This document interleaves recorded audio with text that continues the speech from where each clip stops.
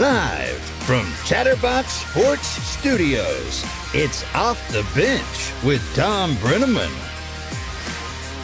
Well. Good morning, and a pleasant good Tuesday morning to each and every one of you. We welcome you to the frozen tundra. More on that a little bit later.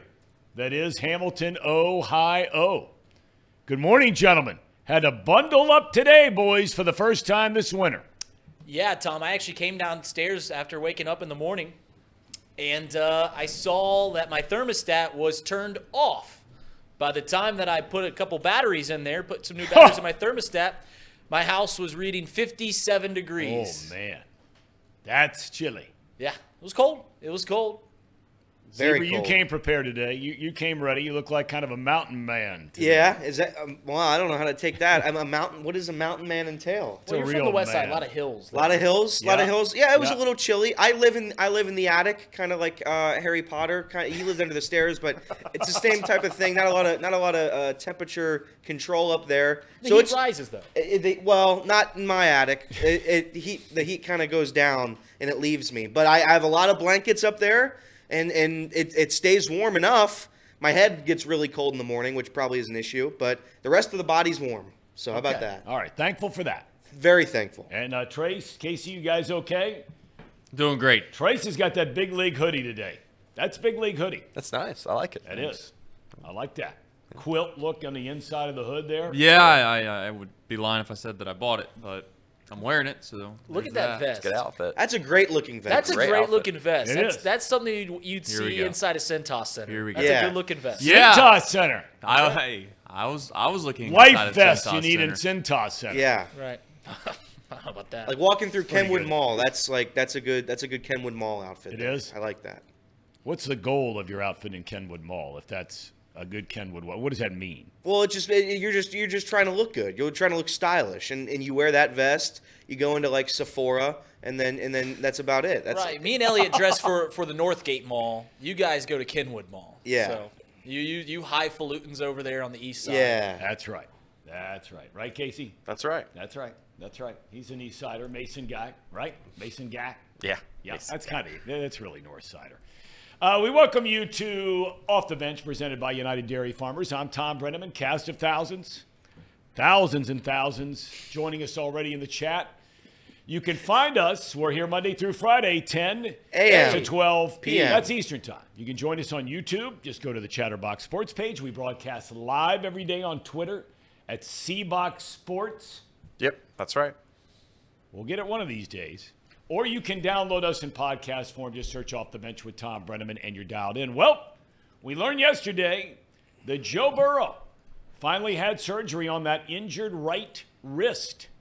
The team released a statement saying that the surgery went well, very successful, and that Joe would be back in Cincinnati today to be with his teammates to begin his recovery and his rehab. The statement did not include a timetable as to when Burrow would return. And there's been a lot of debate about that. We were just talking right before we went on the air. I think it was Reed who asked the question, what's a timetable? And nobody's really saying. I've heard some interviews done with doctors on radio who said they're not familiar with all the details about the injury, but some are saying this could drag into next year. Wouldn't that just be more of the same, Tom? Wouldn't that just be more of the same? I hope that that's not true. I hope it's not true. We do know, obviously, he's not coming back, even if they were to some miraculous way reach the playoffs. Jake Browning and company will get back to work tomorrow, day off today, for Monday night's game in Jacksonville. Speaking of injuries, it's uncertain at this point if the team will have T. Higgins, injured rib, Cam Taylor-Britt, injured quad. Both missed last week against the Steelers. And then Logan Wilson rolled an ankle late in that game on Sunday. Don't know about him either. We'll know more tomorrow. Kickoff set for 8:15 Monday night on ABC/ESPN. Speaking of Monday Night Football, how about Justin Fields and the Chicago Bears? How about him? Fields is starting to actually look like a real quarterback. Last 4 games, 9 touchdowns, 2 picks. He's running the ball. He's accurate. Now, he didn't get him in the end zone last night. But the bottom line is their defense was fantastic. They intercepted Minnesota quarterback Joshua Dobbs 4 times, 12-10 on a field goal at the buzzer. Chicago wins. After the game, Vikings head coach Kevin O'Connell would not commit to sticking with Dobbs after the Vikings bye week this coming Sunday. The Ravens are off this week as well. Pittsburgh will host Arizona. Cleveland, second straight week, headed out west. This time to face the LA Rams at SoFi. Tonight, the college football playoff rankings will be unveiled. We know the 4 unbeatens will certainly occupy the top 4 spots. But then what? Is Oregon ranked ahead of Ohio State? The Ducks' best win this season came against Oregon State. Buckeyes have won a pair of pretty good road games this year, top 15 teams. Notre Dame and Penn State. Does Alabama leapfrog Texas despite an early season loss to the Longhorns? Probably not. Probably not. Stay tuned. In soccer, Casey, I know you were dancing in the streets of Mason yesterday. Of course. And why wouldn't you be? FC Cincinnati will face Columbus in the Eastern Conference Finals. First time his franchise has ever been this far in the playoffs. That'll be Saturday night, 6 o'clock at TQL Stadium. But a big congratulations to Luciano Acosta. He was named the league's MVP yesterday. Well deserved. He got 60% of the vote. Next closest guy got 14%. Well deserved. Well deserved is right. In college basketball, we jokingly asked the question yesterday where Oakland was or is. Is it Oakland, California? Is it Oakland, Michigan? Well, guess what? Your Xavier Musketeers know where the Golden Grizzlies come from. That state up north.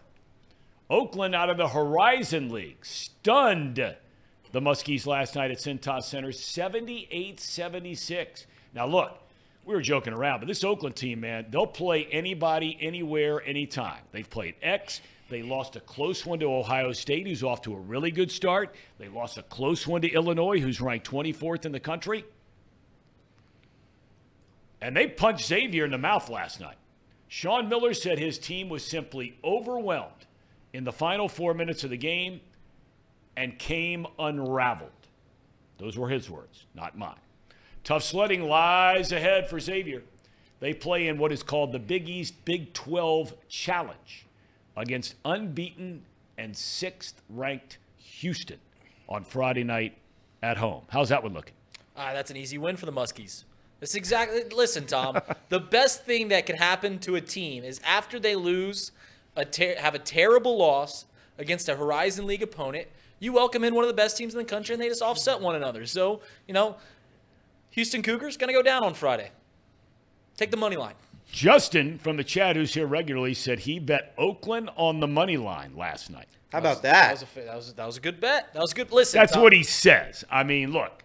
But he does say, this Townsend kid from Oakland. And Sean Miller said after the game last night, if you didn't see this guy, I mean, if he doesn't have a body made ready for the NBA yesterday, and the way he can play, I think he had 28, this dude is a player. Well, yeah, and he plays in the big-time Horizon League. When it comes down to the best Why conferences... Why? Why do you have to beat down the Horizon I'm not, League? Tom. Listen, it's the second-best conference in college basketball. When people, you're going to see the SEC, ACC Challenge, the Big East, Big 12 Challenge this weekend. Right? Last night was the Horizon League Big East Challenge to see which conference was the biggest dog of them all. And the Horizon League got a win in that one. So congratulations to the Golden Grizzlies from Oakland. It's the best Horizon League win in the past 2 seasons for sure.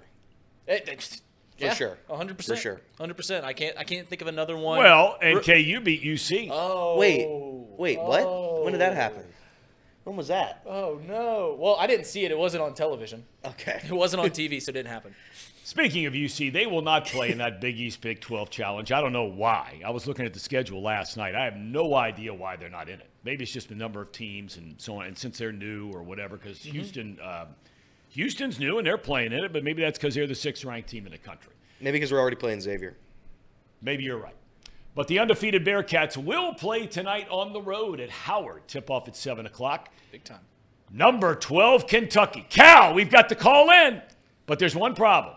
No call back. They have a big one tonight at Rupp Arena against number 8 Miami of Florida. That's a good game. Cats are favored by like 8 at home there against a higher-ranked opponent. Cal. Coach Cal. That's your guy, Tom. Tell you what, they'll play anybody, anywhere, anytime. You got to give it up to them for that. Well, That's they right. should. They're one of the most premier programs in the country. Still, a lot of guys are ducking. A lot of guys are ducking people. Not Sean Miller. He plays teams like Oakland. In pro hoops, despite getting hammered by Philadelphia last night, quite an accomplishment for Lakers star LeBron James. He set the NBA's all-time record for most minutes played in a career. That's regular season and postseason. 66,319 minutes to pass the Hall of Famer, legendary, another Laker, Kareem Abdul-Jabbar. Coming up on the show today, we will walk through some of the scenarios of this college football playoff. It really is interesting when you start fooling around and this and that. Of course, everybody has their own team and who they want to get in or not get in or this and that and comparing one-loss teams and on and on and on and on. We'll get into all that. Charlie Goldsmith will join us at 11, talk about the Bengals, little bit of Reds. And then Brian Billick, former Super Bowl winning head coach for the Baltimore Ravens, will join us to talk all that is the National Football League at 11:30. All right, without further ado. Yeah. I don't know if this is a HIPAA thing. I don't know what it is because the Bengals were the ones that released the statement and not any press conference or anything like that from Joe Burrow. More times than not, and really where you hear about this most frequently is when a pitcher will get Tommy John surgery, let's say, for example. And basically the two best guys on the planet, not the only two, but the two best, it's like an arms race, to do that surgery are Tim Kremchek, right here at Beacon, and then Dr. James Andrews, who was a protege of Frank Jobe, who did the first Tommy John surgery. But those are the two guys, Andrews and Kremchek. Now, I don't know anything about wrist doctors, hand doctors, whatever. But for whatever reason, no word on who did the surgery or where they did it. I mean, does anybody care at the end of the day? If it's successful, I don't care where it's done. But listen, Tom, I know that there's conflicting reports on what his timeline is, but I have a hard time. You told me that it's going to linger into next year. I said I heard doctors. Okay. I'm not a doctor, Sorry, nor do I play one one on TV, and I didn't sleep in a Holiday Inn last night. But I have a hard time believing that this kind of a wrist injury is going to linger for another 8 months. I have a very, very hard time believing that. And though we have seen Joe Burrow banged up a lot in his NFL career, every time he has been banged up, he has come back ahead of schedule. So that's a good thing. And he's got plenty of time to recover, so I'm not worried about it lingering into next season. Well, our buddy Colton here is saying there's no chance it'll last more than 6 months. That's good. He doesn't know. I don't know unless Colton's a doctor. Well, he's not, but he played one on TV and he stayed at a Holiday Inn last night. Listen, the last thing this city needs is Joe Burrow to miss another preseason. Oh, boy. We start 0-4, and this whole cycle starts over again. I don't care where the surgery was done. I imagine they're not the only thing I can think of as to why they're not announcing where it was done is in case it goes incredibly wrong and then the city revolts at this doctor's office. They protest and they riot outside this poor man's office. So or woman, whoever's the doctor. So yeah, it's done. We're done. The season's over. We're on to next year. Yeah, but we have to talk about something for the next 7 weeks. Sure. Yeah, we do. And you want to talk about Xavier basketball? No, well, they're not relevant anymore. Unfortunately, they just lost to Oakland. But listen. I think the Bengals. That's a big-time loss. I think they were 133rd in KenPom. Is what they were ranked. There aren't 133 teams better than Oakland. After you watch that team last night, there's no maybe way. 2. Unfortunately, one of them wasn't Xavier. No, but yeah, the rest of the season, I'm looking strictly at Zach Taylor. I'm looking at Zach Taylor to see what he does. If T. Higgins would like to rejoin the team at some point, that would be great too. I'd like to see what we have in T. Higgins. I would say T. Higgins has had a pretty bad season, other than 1 game, 2 games. I know he's been hurt, but you're looking at a couple different things. I'm looking at the coaching staff. I'm looking at Charlie Jones. I'm looking at Yoshi. I'm looking at some of the guys, Miles Murphy. I'm looking at what we have from the young guys, and we'll go on. We'll hopefully don't lose out Because if we lose out with this roster, it's just we have a whole nother issue besides Joe Burrow. The Bengals have the third youngest team in the National Football League, Tom. This is an opportunity to get some of those guys more reps. And we talked about like a guy like Myles Murphy. He should be getting more time. Let's hope that this coaching staff has at least enough sense to see what they have. But it's neither here nor there. Well, the same could be said at running back. I mean, we haven't seen anybody else except Joe Mixon. Now, Chase Brown missed a couple of games hurt, but he was back healthy this past weekend when they ran it all of 8 times besides the quarterback. Speaking of, we have a super chat here. Put this up, please, from our buddy Chad. Pulling it up. Okay. This was a number that I wanted to get into yesterday. I don't think that number is right. I think it's 4-21, not 4-28. Or does that have 20 on it? What does that say? It's 428 and 1. Okay, I think it's 4-21 and 1. I think. But nonetheless. Okay? Now, a lot of that you got to take out. Taylor's first year was before Burrow got here. Okay? Then Burrow's first year, he plays a little more than half the season, injures his knee, he's out. He plays all of them the last 2 until the start of this year. Then he goes down 2 weeks ago against Baltimore. Is it fair to read anything into that stat?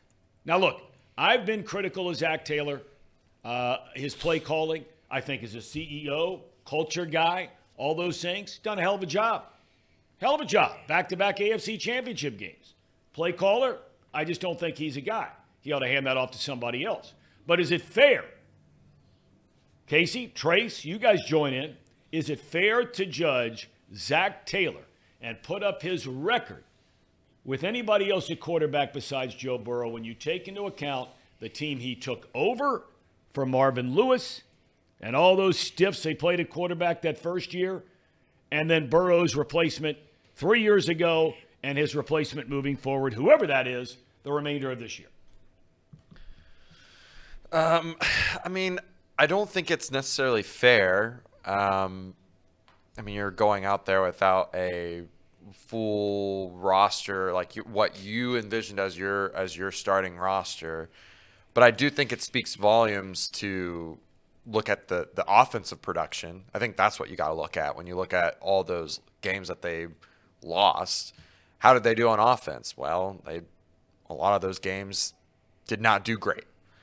Now, the first season he took over, the Bengals defense was one of the worst in the league. So I kind of that year was abysmal from start to finish. I kind of get that out of my mind. I look at what happened with the injury the first year with Burrow.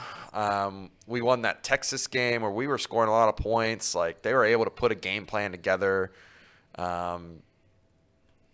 But there wasn't much after that. Like, they only won a couple games, I think. And they weren't really great on offense. Texans weren't that great at that time. Yeah, it's not good. It's not great. I don't think it doesn't give you much confidence in Zach Taylor when you look at that record, for sure. All right, well, what about Bill Belichick? How's his record looking without Tom Brady? It's looking really bad. Aaron Rodgers said last week that more players in the NFL make coaches look good than coaches make players. Correct. So I think that's pretty telling in regards to what many of the people in the league think. However, I think it's reasonable to expect something from your head coach because you're paying him for a reason. I think the question's simple. The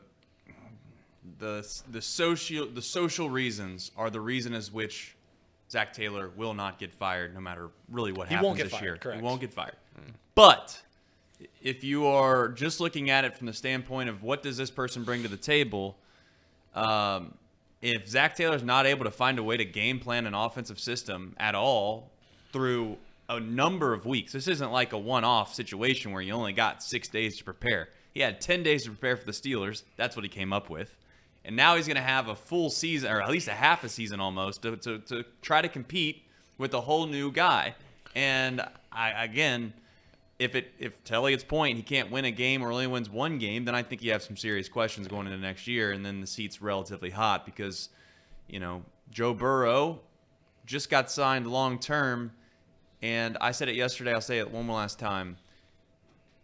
The only person that's making this decision is Joe Burrow, in my opinion. If Joe Burrow wants Zach Taylor to stay, Zach Taylor's staying. If Joe Burrow walks into Mike Brown's office tomorrow and says, listen, this guy's a stiff, like you say, Tom, and he needs to go, then guess what? He'll probably go. Yeah, and also, too, just to go off that point, is 222 yards of offense is just – that's not acceptable for any team in the league, even with a backup quarterback. They got to figure something out. If you're looking to judge Zach Taylor and his ability to have a successful offensive game plan with the roster that we have around him, with all the injuries, because we're not even including the T. Higgins injury, which is a big part of their offensive scheme. I would be looking at like 350 yards of offense, getting somewhat of a run game going, having a lot more time of possession. I mean, they were almost doubled in time of possession. I'm not expecting some like average offense out there. I'm not even expecting a below average offense, but 200 yards is unthinkable almost in today's NFL. All right, let me ask you this. We always saw Jake Browning for one game. I think we all agreed he didn't look great. He didn't look terrible. I mean, he wasn't 9 for 24 for 97 yards. I mean, he was all right. Lucky. Yeah, a couple tip balls. It added up to about like 30 yards of that, 35, 40 yards of that. Yeah. 200-plus yards. But, one thing that we have not gotten into around here is, do you think about running A.J. McCarron out there? Yep. I mean, he has far more experience. Now, that's not Jake Browning's fault. Right. A.J. McCarron has far more experiences. How much, stock you're going to put in the XFL thing, I don't know. I don't know. But I do know he led the league in completion percentage, yards, touchdowns, and he was the MVP of the league. That I know. And I know he was good enough to start a playoff game for this franchise. And were it not for a Jeremy Hill fumble, now they made some other mistakes too, just wasn't Hill. But were it not for that fumble, A.J. McCarron was good enough to win a playoff game for this franchise. Now, that's a number of years ago. That was 9 years ago. That's right. So, I mean, we're Kyle McCord threw for 6,887 yards and 88 touchdowns in high school too, Tom. So, I mean, it's all cute to say you did something at a different level a long time ago. You're right. No, I'm with when you actually got to play against other guys in the NFL, there's a reason A.J. McCarron's not around. I guess my question to a whole group. Let's start with you, Tom. I don't. What do you want? What do you Correct. want? What do you want to have happen? Well, I think that's who gives a shit who plays quarterback? What's it matter? Do you think that? Would you rather, as a Bengal fan, genuinely, would you rather them? And I know this is going to be a hot topic, and I think it'll be a hot topic in the chat. Would you rather them, for the future of this franchise, attempt to win? Yes. But lose out, get a great draft pick, and you just move on and this season's a wash? Or do you want them to go out and find a solution and go and win 4 more games? It's a good question. I'm going to table my thought on that right now. I'm not dodging. I'll answer it, but I got to think a little bit about it. If anybody else has a gut reaction. Can I go? May I go? I would like them to win a game. I would like Zach Taylor with this roster to be able to beat the Indianapolis Colts. That's what I would like to see. As much as then the Minnesota Vikings, also a playoff team, maybe. The point is, we can't sit here and seriously say the Colts and Vikings are good teams. I'd like them to be able to beat them with the roster we have outside of Joe Burrow. I'd like Zach Taylor to show me anything. Losing out's a disaster. If you lose out here, I mean, I don't know what happens, to be quite honest, because at that point you have nothing. You have legitimately nothing. Yeah. Because the roster is a disaster, your coach is nothing, and then you restart next year with an injured quarterback who's going to miss the preseason, an offensive line who's not going to play in the preseason, and then we're just going to redo this cycle over and over and over and over again, and we can have the same complaints midway through the season, year after year after year, and nothing changes. I would losing out. What's the difference between a number 15 pick and a number 10 pick? What are we trying to hope to attain here? The other thing too is like A.J. McCarron's like we said is a better scheme fit. He is a throwing pocket passer, whereas Jake Browning not so much. But here's the thing about the whole A.J. McCarron versus Jake Browning thing is, what do we accomplish by playing A.J. McCarron? At least like when we play Jake Browning, we can see what we have with this guy. A.J. McCarron, you understand what you got.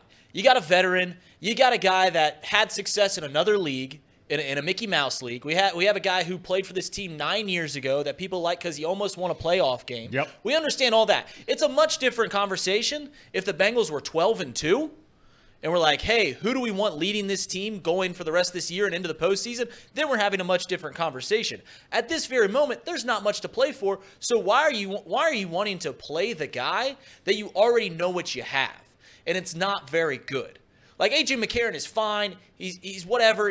There's a reason that he's no longer a backup in this league. There's a reason that it took him playing an MVP level in another league to even get on a practice squad. Jake Browning, at least you get a little bit of upside there. At least you can say, like, hey, this guy is a guy that we brought in that won the backup spot. And we're going to say, hey, we're going to ride with this guy because he's got a little athleticism there. We've never seen what he's able to do at the NFL level. So the whole A.J. McCarron, Jake Browning thing, it just doesn't – there's nothing to gain from playing A.J. McCarron. Truly, there's nothing to gain. There's a lot more to gain from Jake Browning because what if Jake Browning plays for 4 games and he looks pretty darn good? And then you have a lot more confidence in a younger, more athletic quarterback next time that Joe Burrow, unfortunately, will get hurt at some point in his career. So we want Jake Browning to be our backup next year? That's what we're saying here? Well, no, I think what I'm he's just saying saying- is, I don't want to steal the words from your mouth here, but I mean, you're saying that, why not find out if the guy's capable Correct. of being a good backup quarterback? Because we Right. don't know the answer to that Right. question, quite honestly. We don't know.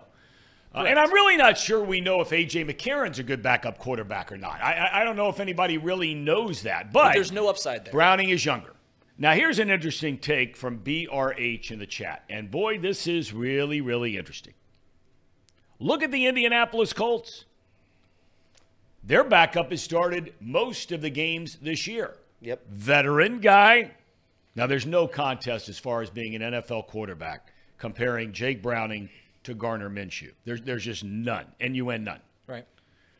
But the bottom line is a backup has started the majority of the games. They have a first-year head coach in Steichen who came over from Philadelphia. And that team has been competitive every single week. And if the playoffs ended today, if season ended today, Colts are in the playoffs. Yeah. Now, I mean, what's that say about game planning and scheming? Or is it Gardner Minshew, based on what we said a second ago? Players can make coaches look good, as opposed to coaches making players look good. But that is a very real comparison or question. How are the Colts doing it? Tom, would you put more blame, in your opinion, on the fact that, unfortunately, yes, Joe Burrow is a big part of this team, but even if you kind of leave Joe Burrow in there to a small extent, do you have more disappointment in Zach Taylor or Duke Tobin when it comes to roster building or just play calling in general? I have more issues with the play calling because I had him even with Joe Burrow.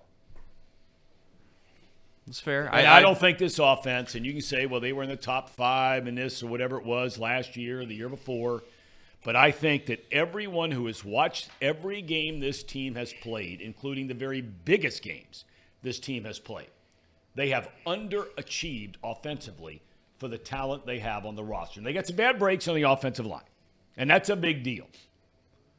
But even in that game against Buffalo last year, the weather could not have been worse.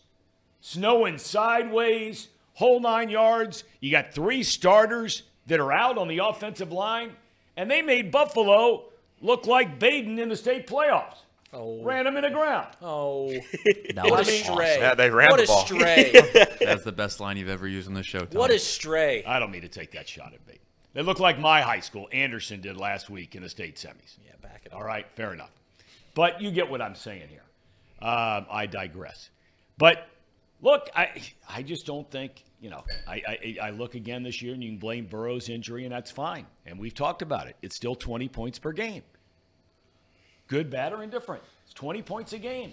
And the stars are aligned everywhere. And they can't figure it out. So I got to make a change. Even before all this nonsense with Browning now in there, because look, Zach's got to try to scheme up some different things, which we did not see, as you pointed out, Trace, in the Steelers game. But we'll get to all this a little bit later with Charlie Goldsmith. when we talk a lot of pro football over the back half of the show. Any closing comment on any of this stuff? Anybody? Nope. Bueller? The one thing I will clarify about the thing that you're talking about is injury lingering. If it was closer into his hand. I think the injury happened more in his wrist. They made that clarification that it was a wrist injury. Yes. So if it happened to be his hand, there is like a year process to get that strength back in your hand, be able to grip the ball and whatnot. So All right, I'm on to 2025 then. yeah, but I think we're in the clear. All right.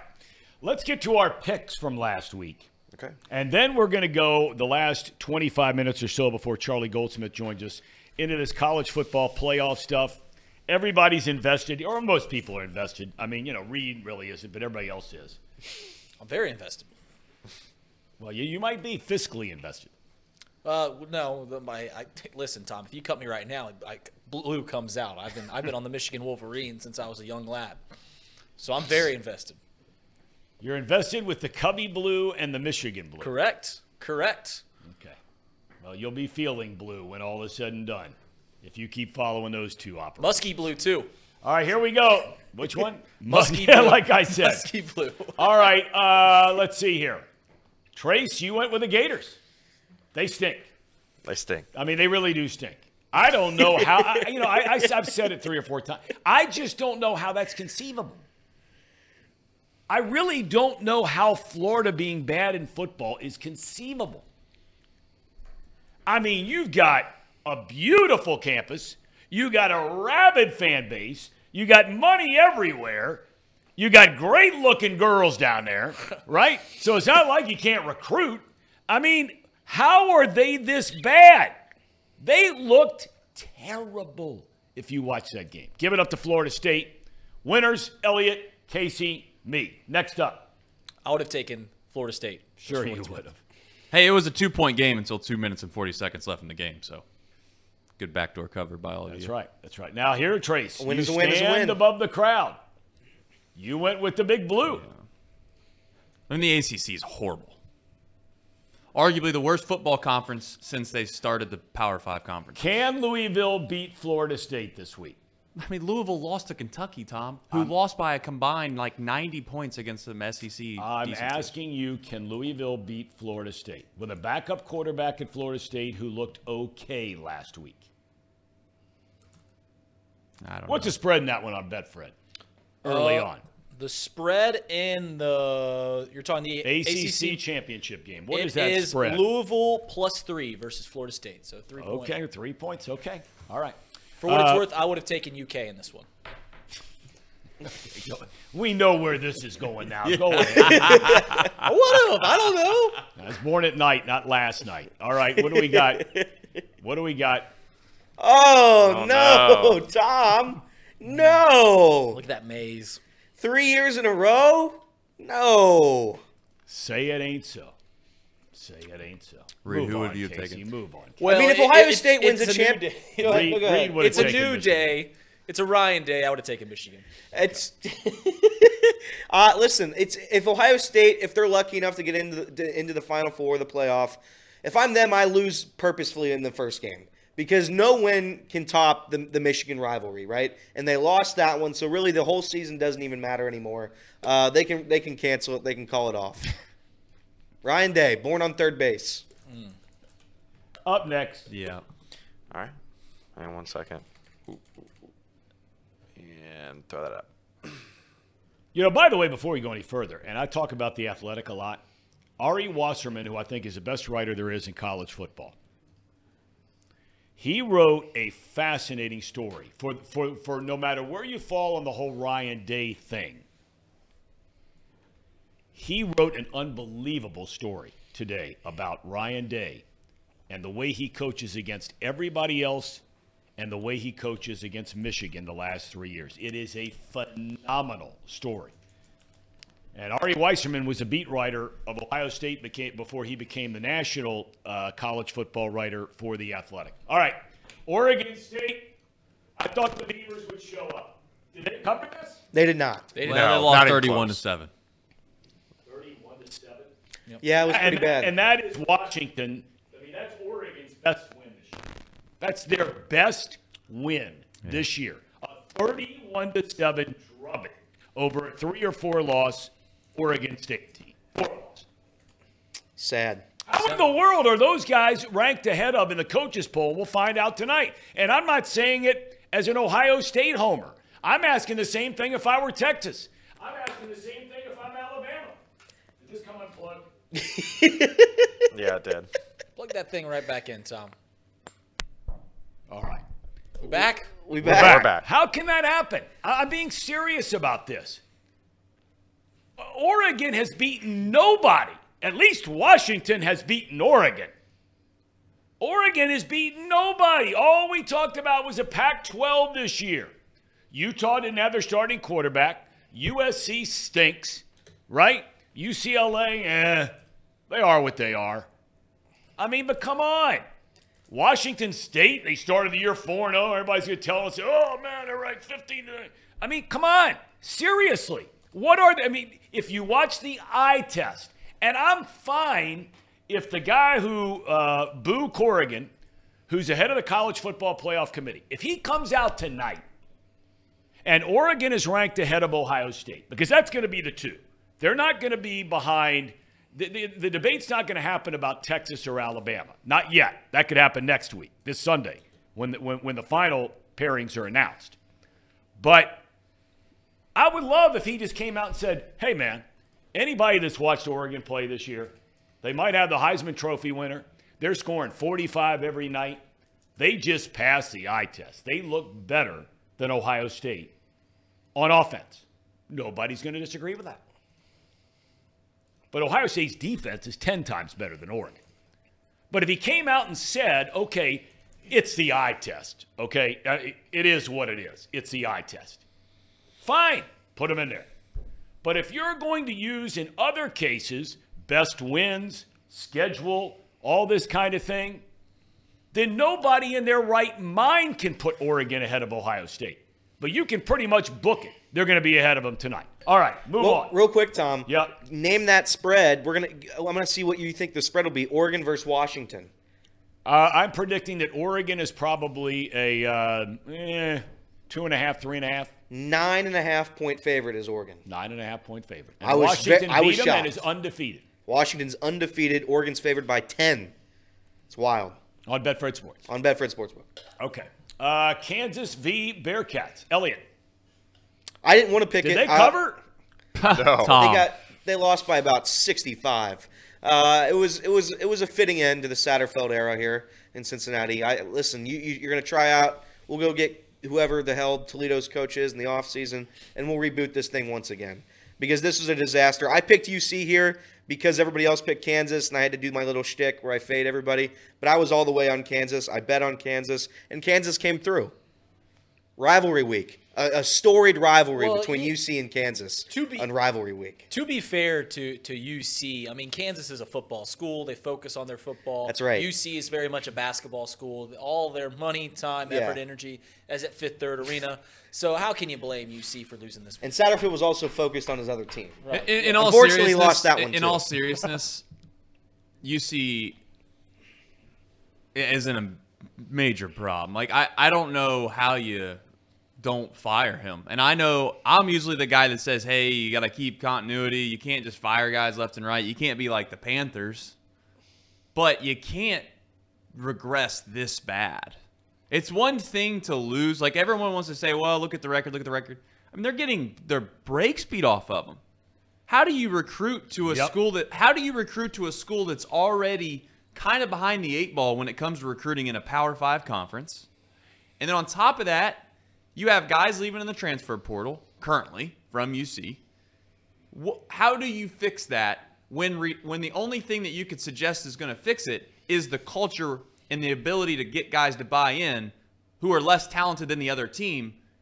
And you look at the scores, and I mean, I'm not trying to call the kids out per se, but I guess I am. Like, that's quitting, Tom. That's quitting. You can say whatever you want. You don't lose that bad in college football with a Power 5 school against the teams that they've played unless you just packed it in. They look bad. I mean, they're getting crushed. Yeah, they are. They're getting killed. They gave up almost 450 yards rushing in one game.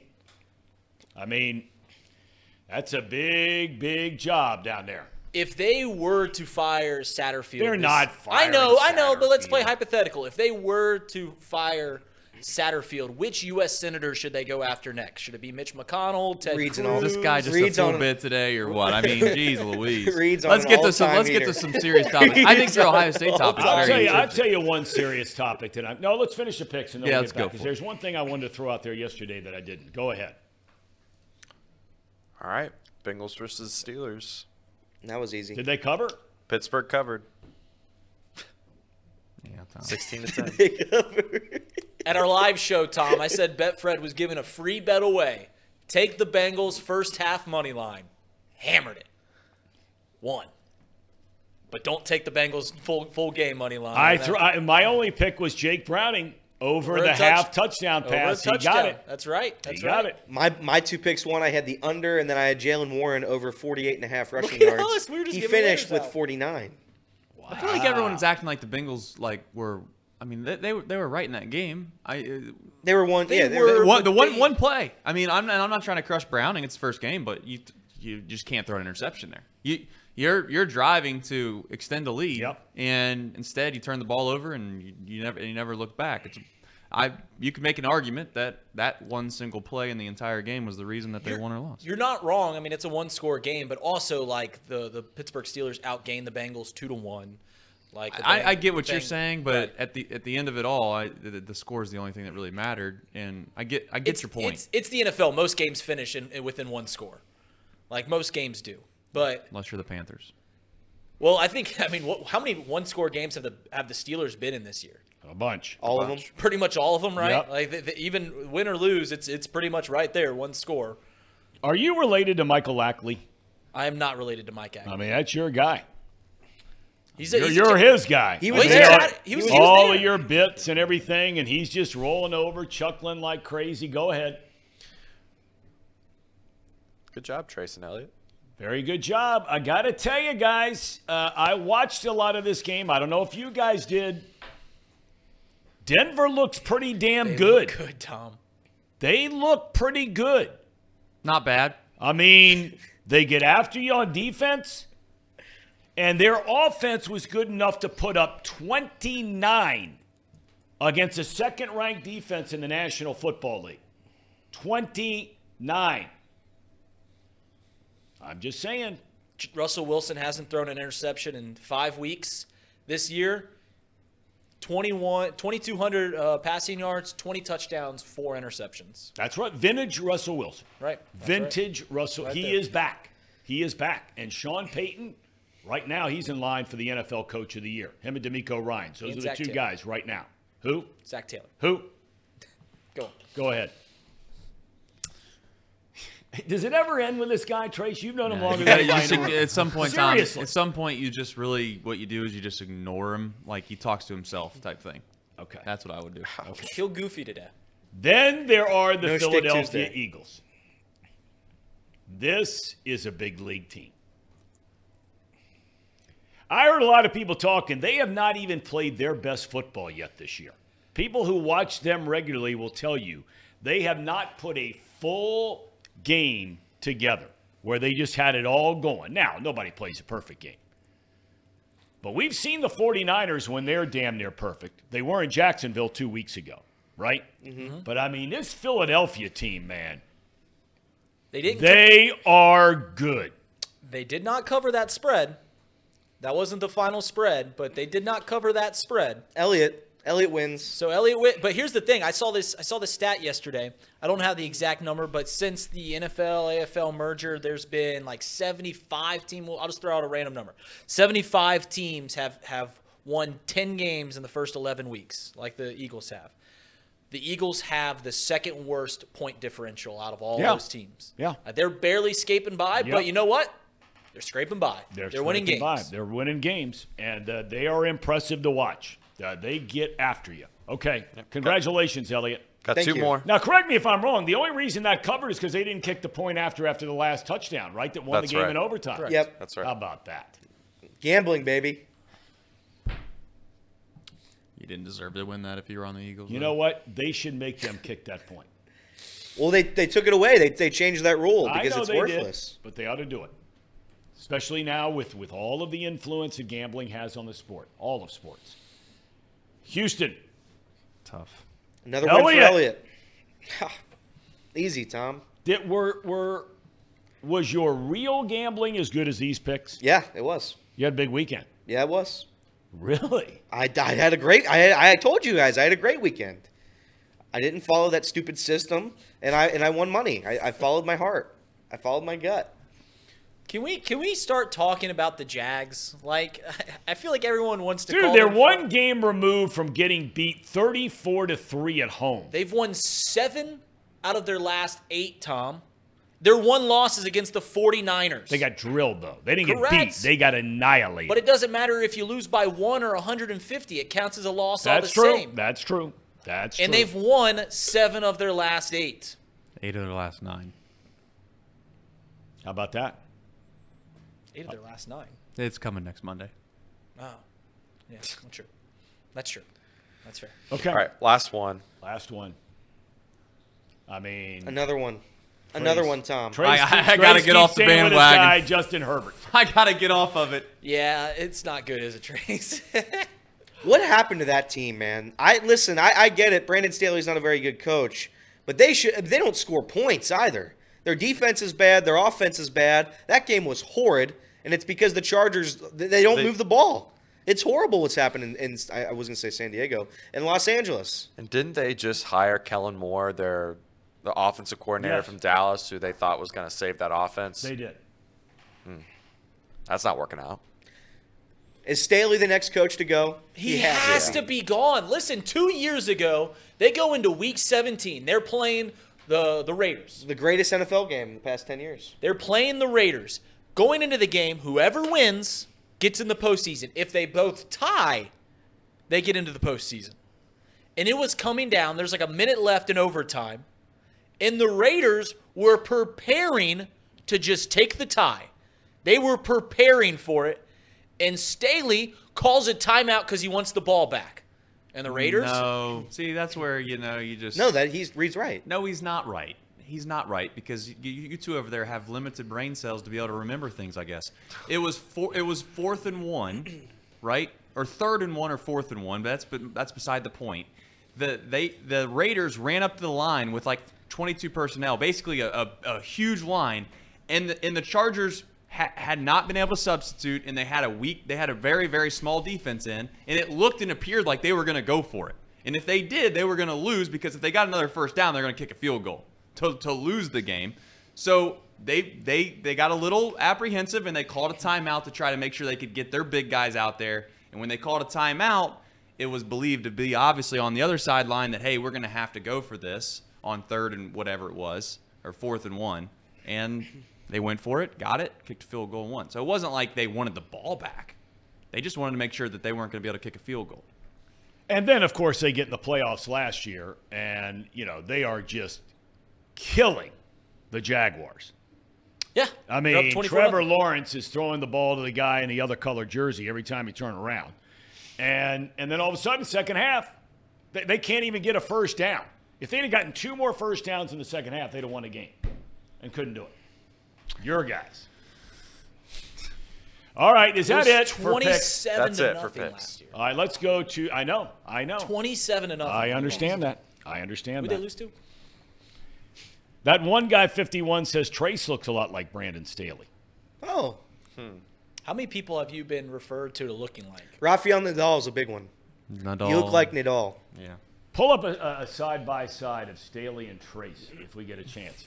All right, let's get into the college football playoff tonight. Now, look, I'm going to lay it out as simple as possible. Those who – and there are some here on the chat, many of you, who root for Ohio State. You know I root for Ohio State. The only chance they have to get in, they got in last year. It can be unbelievably advantageous while at the same time unbelievably disadvantageous to play in a conference championship game. It's great if you win it. If you lose it, it might cost you a spot. Would you rather be playing in it? Of course. Okay. So more than likely, I think it's safe to, well, this is the only scenario Ohio State gets in. Georgia beats Alabama, which should happen. Georgia's a better team. Not saying it will, but should. Michigan beats Iowa, that should happen as well. Where it gets a little fuzzy, it doesn't matter who wins the Oregon-Washington game. It really makes no difference because the winner of that game is going to be in. Mm-hmm. So now you have one spot left. And here is where it could get a little tricky. Although I think you're rooting for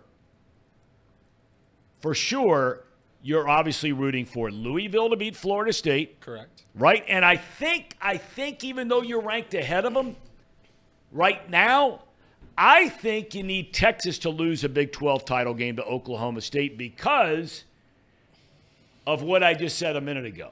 That's where it would be a huge advantage for Texas being a Conference Power 5 champion. Yeah, if Texas wins, they'd get that final spot over Ohio State. No doubt about it. Yeah.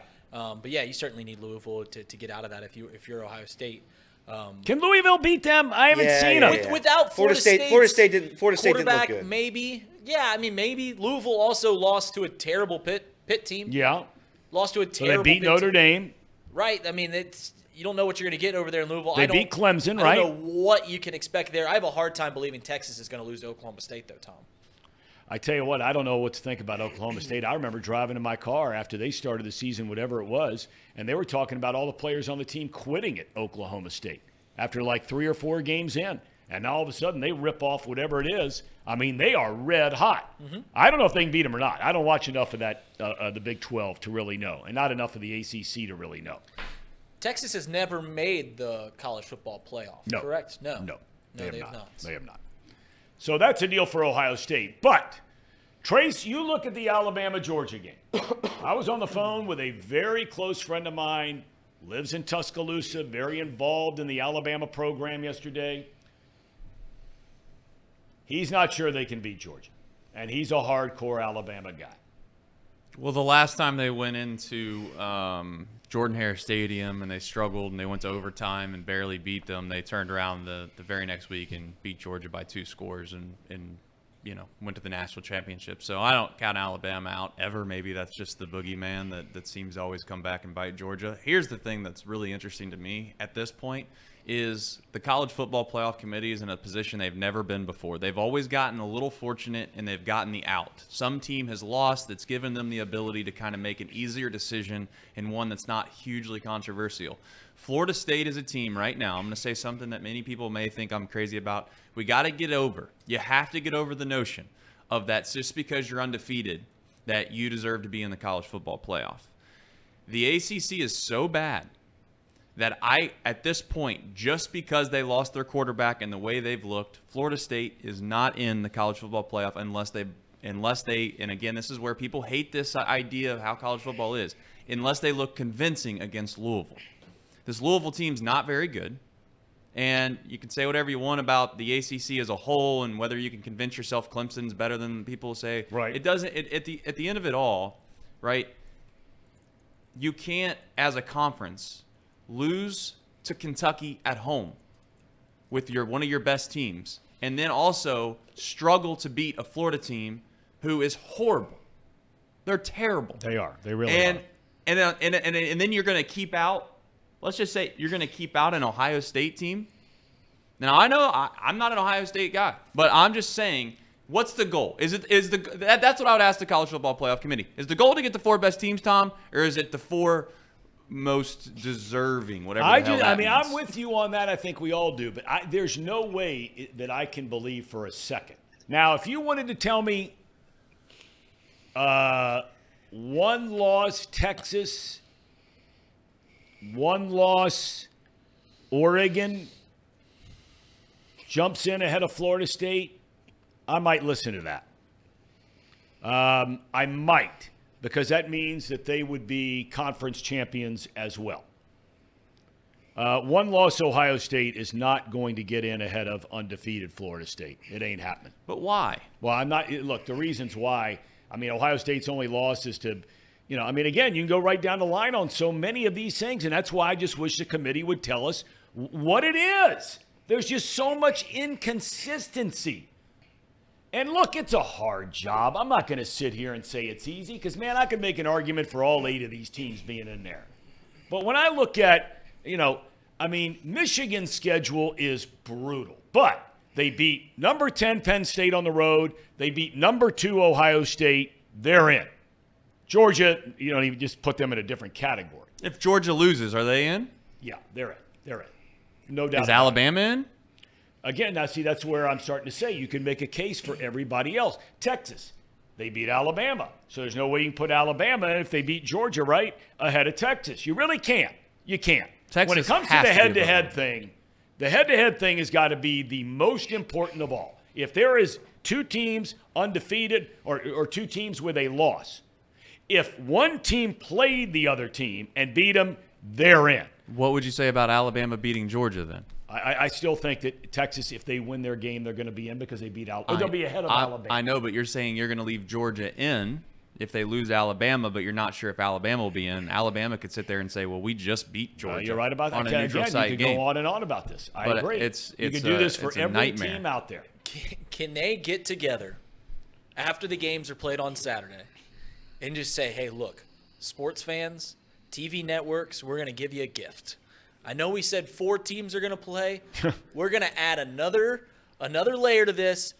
8-team playoff. All 8 teams get in, play the first game at home. You get Alabama versus Georgia, 8 versus 1. You get Michigan versus Texas as the 2 versus 7. You go down the list and you say, hey, listen, we're doing an 8-team playoff this year because it's something we've never had before. Let's rock and roll. We're going to 12 next year. Let's just blow it up. This whole thing's being done. Because you really do have 8 and everybody else. Yeah. Right. You really do. You have 8 and everybody. Right. It'd be nice if we could pull it off. Sean Spurlock adds about the ACC to back up Trace. Virginia Tech and Georgia Tech finished 4th and 5th in that conference this year. Virginia Tech lost to Purdue this year. It's the worst college football conference. And this isn't – I'm not making – this is how I truly – it's the worst college football conference in the history of college athletics in a Power 5 league.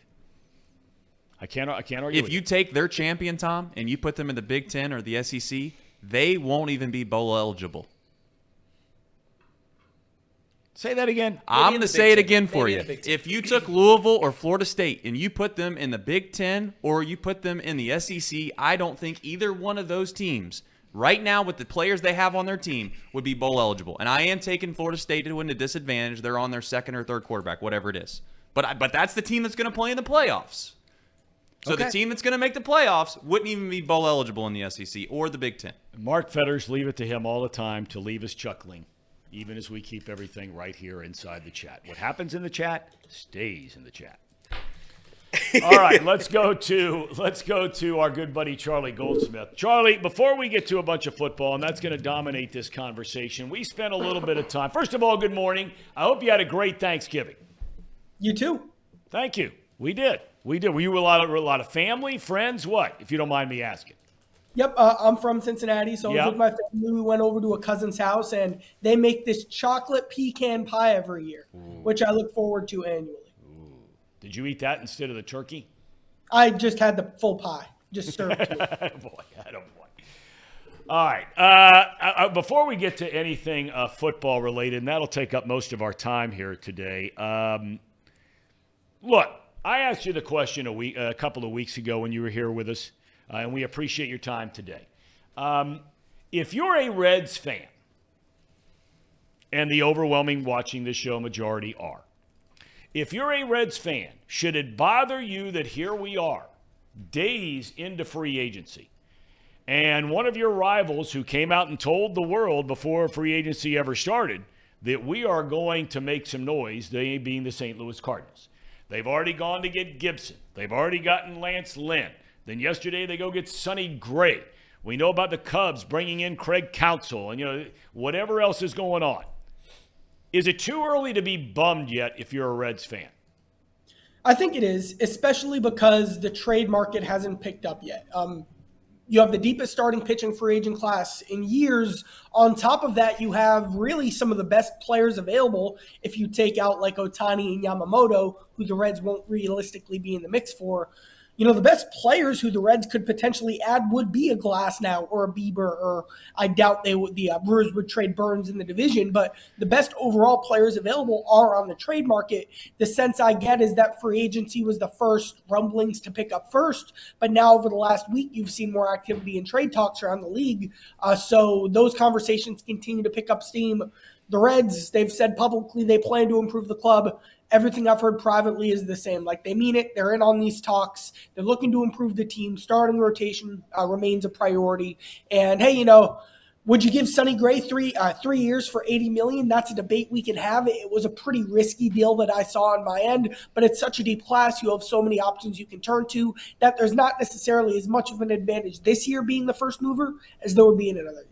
Okay, well, but I mean, look, let's be honest about it here. It doesn't matter which side of the fence you came down on. I feel like the Reds, I felt like it said it at the time, that they should have gone to make a deal last year to try and get a starting pitcher to try and get in the playoffs. I still stand by that. They didn't do it. That's fine. And I understand why other people say, no, you can't, trade away these young guys. But the bottom line is, if you're going to bring in a Bieber or a Glass now, okay, and those are two names that are floating around.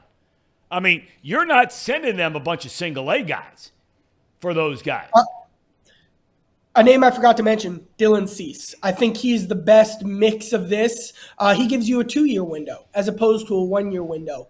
And you look at the projection and the trajectory of these young players, I think the best overall fit for the Reds is building around a 2-year window with a pitcher who is as safe as it gets compared to like a Eduardo Rodriguez, who's a free agent, but hasn't been the most consistent pitcher over the course of his career.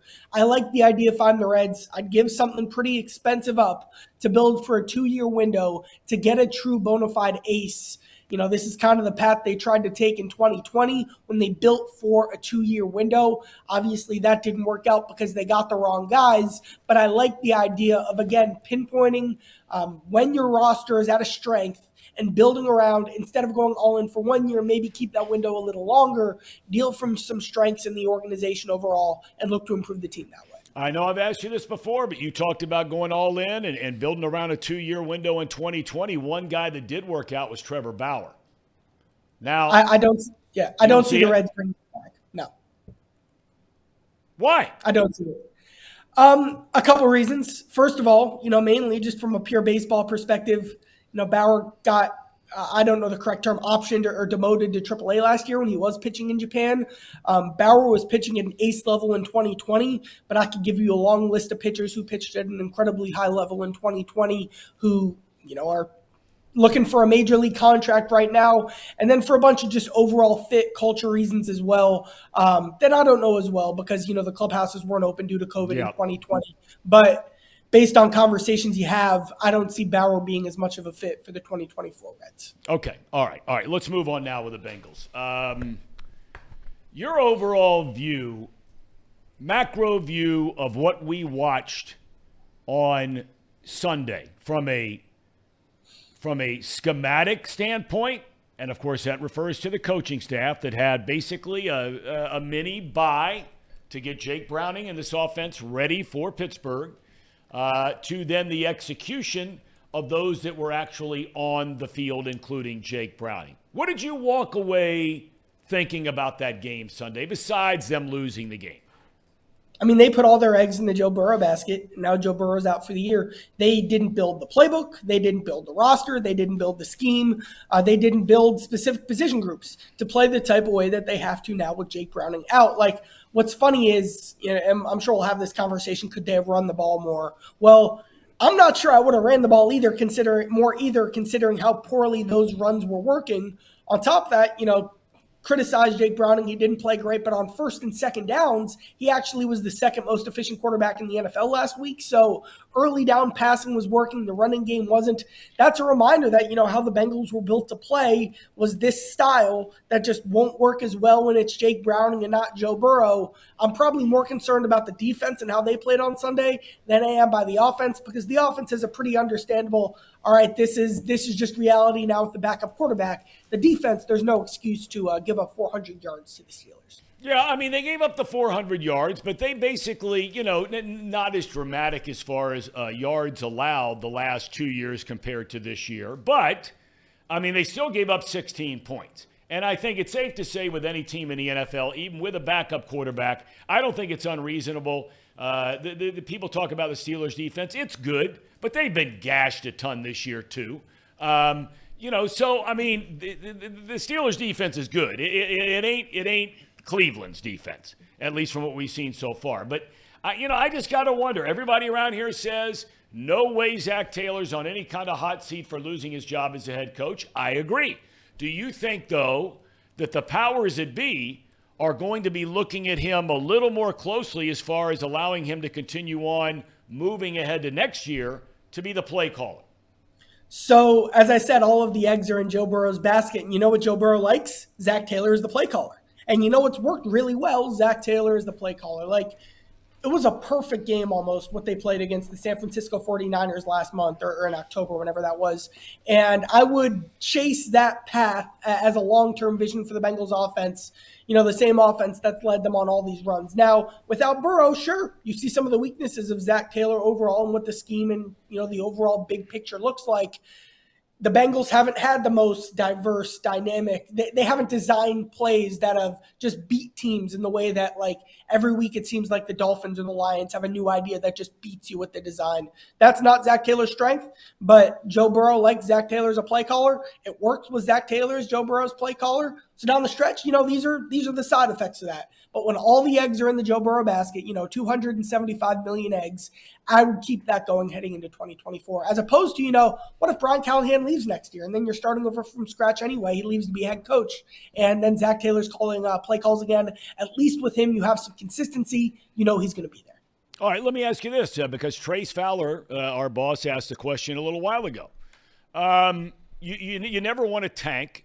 People really dislike that word, and I totally get why people dislike it. I never am in favor of tanking. But at the end of the day, do you think looking ahead to next year and the free agents that they have, we know about Tyler Boyd, and, the tight end thing is a mess. We know the running back room right now is basically been mixing and nobody else. Jonah Williams is a free agent. You got Reeder. You got all these other guys, right? Awuzie. And then the whole T. Higgins thing. Would the Bengals be better off at the end of the day getting in a position where they have a top 5, 6, 7 draft pick and maybe being able to move that pick for some players because they have got some holes, Charlie, as you have pointed out, that I'm not sure a lot of us saw coming before the season began. They do have holes. Zach Taylor said in June this was the deepest roster he's ever had. That hasn't played out. That hasn't been the case. The Bengals next year could need 3 new running backs, 3 new receivers, 3 new tight ends. You can have the left guard debate, definitely a right tackle, a backup defensive tackle, maybe more edge rushers, a 4th corner, a 3rd safety, maybe a punter. The list goes on. I still think there's value in, we can talk about culture. And before the Bengals went on this run, I wasn't as much of a believer in how that changes the course and the scope of an organization. But the goal, the Bengals entered this year, it was all about winning the Super Bowl, and that impacted the way they approached OTAs, that the preseason training camp, week 1 game plans. I think the overall goal now is that you can realistically enter 2024 having the same idea, the same mindset. There are 2 types of teams. There are teams that enter the year believing they can win the Super Bowl, and there are teams that enter the year not believing they can win the Super Bowl. And I think the best path towards the Bengals, sticking on that idea of a Super Bowl contender path, is keeping, winning as many games as possible, keeping as much of that culture and identity, and, approaching these as games you have to win to keep those habits going. They're not as much of in the, they don't need to fill the top of the roster with talent. They got Burrow. They got Chase. They got Logan Wilson. They got Cam Taylor-Britt and DJ Turner. They obviously need a ton of depth, and the draft will be where they need to go to do that. But I think that there's still so much value in keeping the overall vision of the organization on the path and on the course that it's been on. All right, guys, before we let Charlie roll, anybody have anything they'd like to ask Mr. Goldsmith? Please step up now or forever hold your peace. Well, hold on. Get the microphone close, yeah, Elliot. hold on. Here we go. I'm back. Hold on. Give Elliot a chance here. Hold on. I don't mean to because I know you touched on it. But if Zach Taylor can't figure out a way to win a game with Jake Browning as a backup quarterback with this roster, and it is a talented roster. It has holes, like you've said. I get it. Zach Taylor as a play caller has had success with the Bengals. I get it. If he can't figure out a way to win with Jake Browning or A.J. McCarron, whoever it is as our quarterback, with the roster we have, do we not find it a little bit concerning? Would you have a little bit of doubt in Zach Taylor if we lose out the rest of the way here?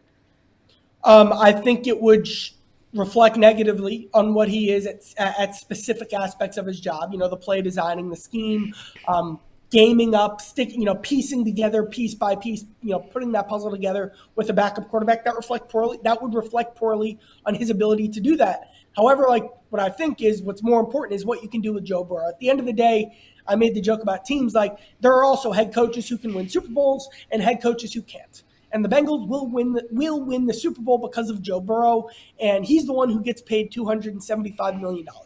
And I think Zach Taylor is a piece that helps Joe Burrow and is a piece that helps and brings the best out of the Joe Burrow offense. And I think that is worth more than any of the weaknesses that might get popped up if this season goes that way you're discussing. That's fair. Anybody? Anything else before we let him go? I have a silly question. If we want to, if Charlie, you have to ask him that. Well, I mean, Charlie, thank you for coming on this show. I get to ask you silly questions, and we appreciate you coming on all the time. But over the past few weeks, we have seen the most explosive player in this offense be none other than Drew Sample, number 89. What? And we've seen this offense not really have any success running the ball with Joe Mixon, and they really haven't had any confidence in giving the ball to Trevion Williams or Chase Brown. Could we see Drew Sample start to be running back number one, and so that we can give him the ball more times throughout the game? Is that something that the coaches are talking about in the game plan? I have a story here. So they use him in the pass protecting role on third downs. You guys know what I'm talking about in the backfield. And I went up to him and I go, "What do I call you? Because I can't call you a third down back because you're not a running back." And he goes, "I don't know." And he wants a carry, but he wants a carry in the same way that Cody Ford wants a catch. Right. So that's how I would link those two things. Well, don't call him a third down back, or what is it, a third DRB or whatever it is. Just call him a WMD because he's a weapon of mass destruction on this offense. Yeah, ask Mitch Wilcox. He knows. He felt right. the hit. That's right. Absolutely. Boy, did he ever. Absolutely. Thanks, Boy, Charlie. did he ever. All right, Casey, anything since you're okay? Trace, you're all right?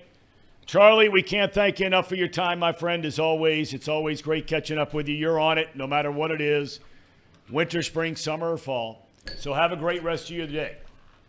Thank you. All right, Charlie Goldsmith, Cincinnati.com.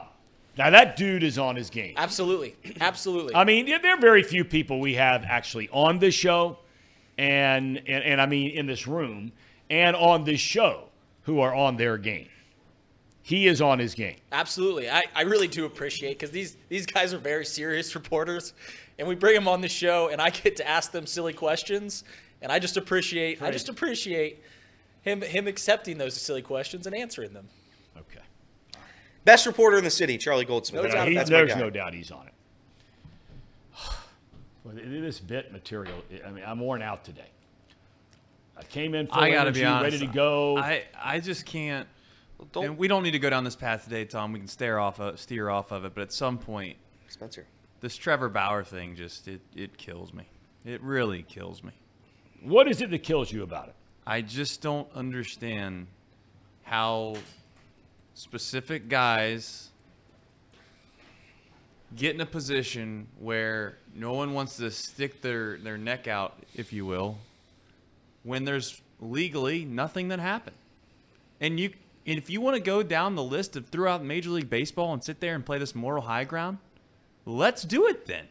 Let's do it. Let's go through every single roster and pick apart their personal history, and let's figure out which guys are great people, and let's put them in the league. And then on top of that, right after the next sentence, we're screaming and yelling about how Nick Krall and the Castellinis, don't do everything they can to win. Because we want to win. It's winner take all. This is professional sports. You can't have it both ways. You can't have it both ways, Tom. You bring up an interesting point, and look, I know all about it, personally speaking, okay? And Molly said something that's kind of interesting about Cincinnati, we just won't do it. We're too conservative, whatever it might be, okay? And I'm not getting into the political part of all this. But I've had people tell me that if I ever want to get a chance to broadcast for a team again, it's going to probably have to be in a city that is not an uber blue, liberal leaning kind of a city. Mm-hmm. They're not going to hire me to be the broadcaster of the San Francisco Giants. It's not going to happen. More than likely not going to happen in Chicago Right. or New York. If it happens anywhere. And people have said to me that it would have to be a place where, they might kind of look at it and say, we can be a little more forgiving here. Instead of having literally people coming out of the woodworks from every different, no matter where you are politically, coming out and rallying against this and that. And that's what Bauer would be facing. I find it interesting that Molly would say not in Cincinnati. Do you think the Giants would sign him? Do you think the Dodgers would bring him back? Do you think Chicago? What would that look like? If not Cincinnati, then where? Is this guy going to be blackballed? And I am not defending Trevor Bauer. I've said this on this show thousands of times. But this man was convicted of nothing. Do we think he did some bad stuff? I don't think there's any doubt about it. Did some weird stuff for sure at the minimum. But I mean, this guy has not been convicted of any crime. He's a person that deserves the right to have a chance to go to work. And instead, he has clearly been banned from this sport. You can say whatever you want, and maybe it'll be a different deal over the next 2 months or 3 months, 4 months, 5 months. I'll be proven wrong before spring training starts and somebody gives him a chance. But, I mean, it's interesting. When you look at some of the guys and some of the things that they have done, and you compare them to Bauer, and none of them are good. What I did wasn't good. What repercussions are any franchise really going to have, Tom? Well, they're not going to have none. But see, people are going to go to the ballpark. They're going to watch the games, Tom. And you know what? If their team wins, they're going to be happy about it. If their team loses, they're not going to be happy about it. That's the fact. But here's the thing. Guys don't want to hear it, the guys that are making the decisions. They're like, man, I got enough issues. I got enough issues right now. I don't need just some baggage brought in on top of it where we got to answer a bunch of questions about something. That if we don't bring him in, we never have to worry about answering those questions. And that's the state of society where we live in today. It is what it is. All right. It's getting cold out there. We got Brian Billick coming on soon. Elliot, are you going to be able to give us any kind of an update, any kind of relief in telling us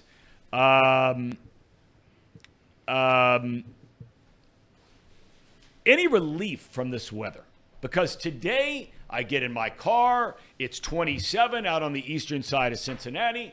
I pull into beautiful Hamilton, Ohio. It's 22. It's cold. I mean, there's no doubt about it, Tom. It's just really cold outside. I got in my car this morning, like you did.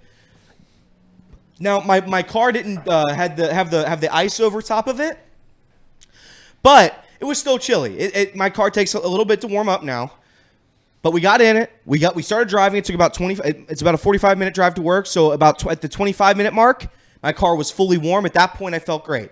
But unfortunately, this is the part of fall where Reed might be a little bit right. Ooh. Reed might be a little bit right when it comes to some of this fall weather. Beautiful because fall day. It's 25 degrees outside. So everybody buckle up, get your jacket on, get some sweatpants, get comfy. The weather's not going to be great from this point until the end of March, really. So enjoy this. The sun will shine, but unfortunately, it's just not going to be very warm. It's going to be very, very cold. Again, you look at your phones right now, just like so. You turn it on. All right, you don't need to watch any other news broadcast. You just watch this. You turn on the weather. Boom, boom, boom. It right now is 24 degrees in Hamilton, Ohio. 24 degrees, and the sun is shining. So take that for what you want. It's going to get down to 18 tonight. Brutal weather. But again, this is the part of fall that people don't like. But listen, when you have a campfire out in October, that's the night of fall that we all remember. And that's what you have to remember when you go through this stage of fall. When does winter officially begin? Like January? December, like a few days before Christmas. Like December 20th. So like late December? Yeah. I see Reed's point a little bit there. That's fair. Yeah. Everyone, the weather that everyone likes of fall happens for a grand total of about 2 weeks. Yeah, but think that weather that you're talking about is so good. It's fantastic. It's the best. It's the best. That's the best weather of all time. It's the best weather of the year. It happens for 2 weeks out of 12 of the season. Yeah. So it's just not very good. Look at these penguins, by the way. Look at these little penguins. Beautiful. Aren't these cute little penguins? Do you think we need to get Hamilton a zoo? Because I think if Hamilton had a zoo, some would say there is a zoo in Hamilton. Is there? Where is it? Was that a shot at your own city? Correct. Well, that was mean.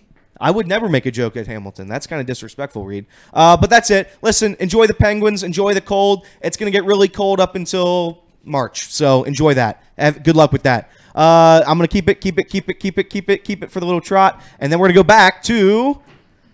You want Ronald Reagan? Yeah, bring it on. Ronald Reagan! The one thing about this time of year, though, it does get cold. Reagan? Yeah, he does a bit where he calls me Know Ronald that. Reagan. How is he Ronald Reagan? Well, Because he looks like Ronald Reagan. We have very similar on. political beliefs, Come Tom. on, That's come why. on. What was the Go president ahead. that I am? You're James Madison. Oh, yeah. Tom, do you hear my James Madison impression? No. You ready? You ready for it? This is what James Madison sounded like. I did a lot of research on this. He did. You ready? Hi, I'm James Madison, everybody. Tom, over to you. That's pretty good. Thank you. That's That's what pretty they good. taught us in the history books. Before you walk away, though, let me hear a little bit of Sir Ian Jabot. Hello, Governor. I'm Ian Jabot, and we're going to go out and pitch 4 scoreless innings every night because the Reds starting pitching went out in the 3rd inning again. That's Ian Jabot, Texas native. Send it over to Casey. Send it over to Casey for these ads. Now we finally got over to me. The Encore report, Bengals report, is brought to you by Encore Technologies. Encore Technologies provides IT solutions for a data-centered world with a suite of services from mobile computing to desktop to data center, supporting both centralized and work-from-home computing modules to improve efficiency and Productivity. Productivity. You can visit encore.tech. The path to innovation begins here. And I have this lovely bottle of water here that I've already finished. Pawnee Water, made right here in Hamilton, Ohio, uses natural limestone filtration. Unlike the artificial processing other brands use, the result is a healthy alkaline water, and some say the best tasting water in the world. I have to agree with that. You can visit Pawnee Water at PAHHNIwater.com to see where you can buy this great tasting water. Get your coffee from UDF. Get your technology solutions from Encore. Yep. Drink lots of Pawnee Water. Bet with Betfred. Snow flurries over in Coleraine right now. Oh, wow. The only good thing about this time of year, the one thing that winter and the late fall have going for it is you drive through your neighborhood, you see some festive lights. That makes me happy. That's right. Do you have yours up yet? Have you put I them have up? my indoor lights. Like I have my Christmas tree up. I have the Really? lights Real around the tree or banister. fake tree? Fake tree. Fake tree. Sorry, Tom. That's another debate for this whole deal. Okay, go ahead. And I'm going to put up my outdoor lights here pretty soon. So probably sometime this week. So Ellie, you a big put up Christmas tree guy? I can see you out there kind of getting after it a little bit, putting up the trees on the house. Yeah. So we have a fake tree in the house, and then we also have a real tree. Nice. Our family goes out and hunts for I saw the picture of that tree. a real tree. Hunt for a real tree? Is that what? Why'd you laugh at that? That's what we do. You hunt. You go out there in the forest with a saw, and you hunt it down. To gather. It's a what? You're gathering. Gather. Okay, all right, but go ahead. But anyway, you go out, and so we have a real tree in our house. We go after Thanksgiving usually, and it's a fun time. So we have our lights decorated on the inside again, like Reed said. Our house, I don't know if we're putting our house. We moved away from our old house. We're in a new house now, and the roof is really high. So I don't think we'll put outside lights up anymore. The roof is too high, Okay.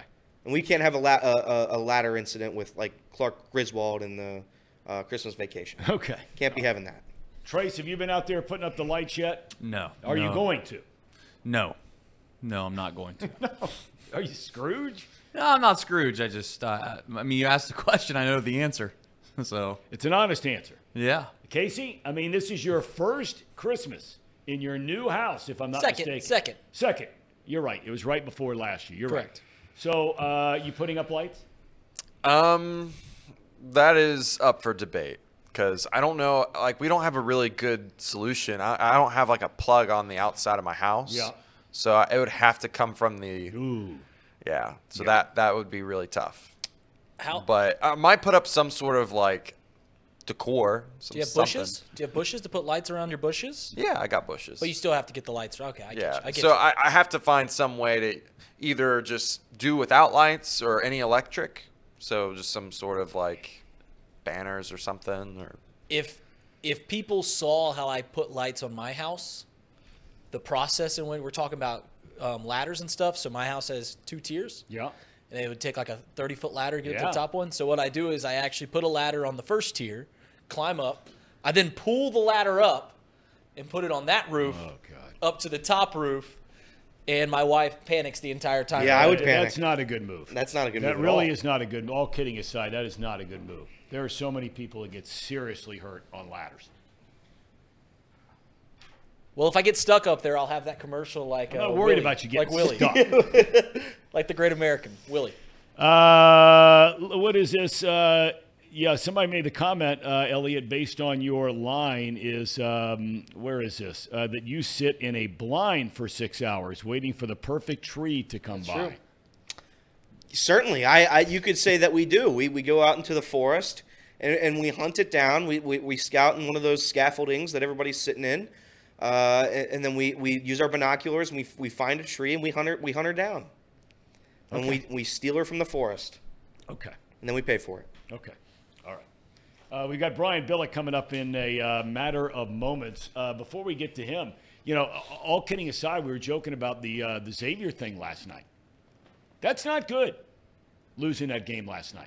Bad loss. Yeah. I mean, that's not. I mean, we were talking about about this Oakland team, and when you watch the game, and even the announcers of the game, they were like, "Man, these guys are pretty good." And one of them made the comment, said they're picked to finish third in the Horizon League, and I can't remember who the analyst was. Said, "You find me two better teams than this team in the Horizon League, I want to watch them play." Yeah, listen, Tom, I'm obviously a Xavier fan, pretty big Xavier fan, go to a bunch of games every year. As a college sports fan, I don't check into the recruiting and stuff like that. I know that's a big part of being a college fan, whether it be football or basketball. I don't really hinder to recruiting. So every year when it comes to winter, I'm just surprised at what the team has. I just walk in and be like, all right, do we have any guys returning? Yeah. I knew not a lot of guys were returning this year. 10 new guys. I knew everything I needed to know about Xavier at the Big East Media Days when Sean Miller had a quote, and I'm going to paraphrase. I'm not going to know the exact quote off the top of my head, but he paraphrased and he said, "Who we are at the beginning of the year is not going to be who we are at the end of the year." So that told me right then and there, this team doesn't have very high expectations. That is exactly the quote of a coach that says, listen, we're not going to be very good, at least off the rip, and they're showing that right now. They've got another tough game this Friday, and as I mentioned, the only way to countersuit a terrible loss is to have a fantastic win, and that's the opportunity that lays in front of Xavier this Friday. Yeah, I didn't watch a lot of the game last night, but quadrant 4 loss this early in the season is not good, so... And I saw if you buy that bracketology stuff, that Lenardi does. Yep. After the loss last night, he still has them as the last team in the NCAA tournament. And they certainly could. They play in a very good conference. So this is what the UC will understand now that they're joining the Big 12 is that those early season losses you can recover from them when you play in the Big East or the Big 12, and that they play a lot of very, very good teams in the Big East, so they'll have plenty of opportunities to overcome this loss. Okay, well, look, I'm not going to start beating down X. Maybe that'll come at a later time. I'm not going to do it because they do have 10 new guys. I mean, they have 6 freshmen. Right. They've got some transfers. Their 2 best players are out for the year in Jerome Hunter and Zach Fremantle. So, I mean, or 2 of their top 3. Right, Des Claude would probably be one of their best players. But Zach Fremantle, right there, 2 of their top 3 for sure. Right, no doubt about it. Okay, all right. Let's get back to the NFL.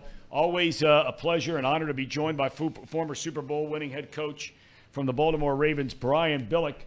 Brian, hope you had a nice Thanksgiving. Did you get to see the whole gang, everybody in town? What did you do? Yeah, I went down to Nashville, saw my daughter, got everybody together, played a little golf. Which was fun, but we had a great Nashville was great weather. All right, well, belated happy Thanksgiving and an early Merry Christmas to you and the whole gang. Want to ask you, it's amazing, Brian, and you've seen it. You saw it firsthand when you lost Steve McNair, and all of a sudden you've got these big, huge expectations of a team and a Super Bowl run, a deep run, division title, all those kinds of things, and then bam, up in smoke, there it goes. But you still got to make do with the next guy up, right? Okay, and in this case for the Bengals, after Joe Burrow, it happens to be Jake Browning. I'm not going to ask you about Jake Browning. I'm going to ask you about being the head coach and being the play caller, which you were, offensive coordinator, coming from Minnesota before Baltimore. What is a reasonable expectation for this Bengals offense now with a backup quarterback moving forward?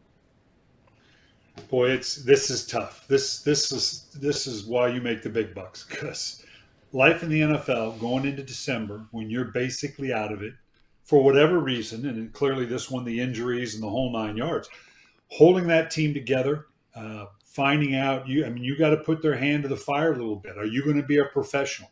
We're going to be what we're going to be, and obviously we're going to have to rely on the running game and the receivers. You got to step up a little bit because next man up's not as good as the guy that we had. So not saying Jake Browning's not good enough, but because he was serviceable.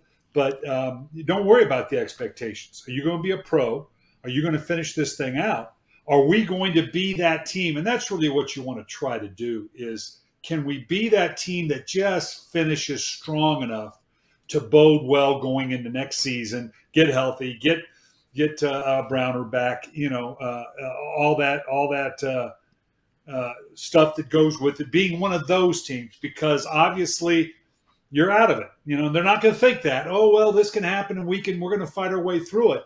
But in the back of their mind, that's what they're thinking, and that's what you've got to address. Okay, well, with that in mind, though, Brian, where do you come down on the side of, okay, you are out of it. Yeah, you want to hold. The culture of this team has been very good. It really has. They don't have any divas, and they don't have all this stuff going on around here, even when they're playing well or not playing well. But you don't. But where do you come down on the whole thing where? Should we now start to look at some of our younger players because we have big decisions to make at the end of the year? Where do you come down on that, knowing that some of the veteran players are trying to get another contract, if not with you, with somebody else? Right. Yeah, and let's keep in mind now, they're, having said what I just said, they're just one game out of that 7th spot. So you still can have that carrot. That's the fact that the playoffs are 7 deep. At some point, if there's some young players that you need to go to look at, I don't know that they're there yet, because I can imagine Coach Taylor's telling his team, guys, we're 1 game back of the playoffs, and we've got the pedigree, and we can do this. If we just eliminate this error, that, yada, yada, yada. If you then start making those kind of moves to where you're going to start playing some of the younger players, then now you're sending a mixed message. At some point, you're going to get to that, but I don't think they're there yet. All but being one unrealistic. I don't know if it's realistic or not, 1 game out, but they are only the 1 game out. Now, there's a whole bunch in front of them that are also still 6. Like I said before, they're out of the AFC North. Yeah. They're in the AFC wildcard division now. And in that division is Buffalo, Denver, Houston, and Indianapolis. So that's the division you're in right now.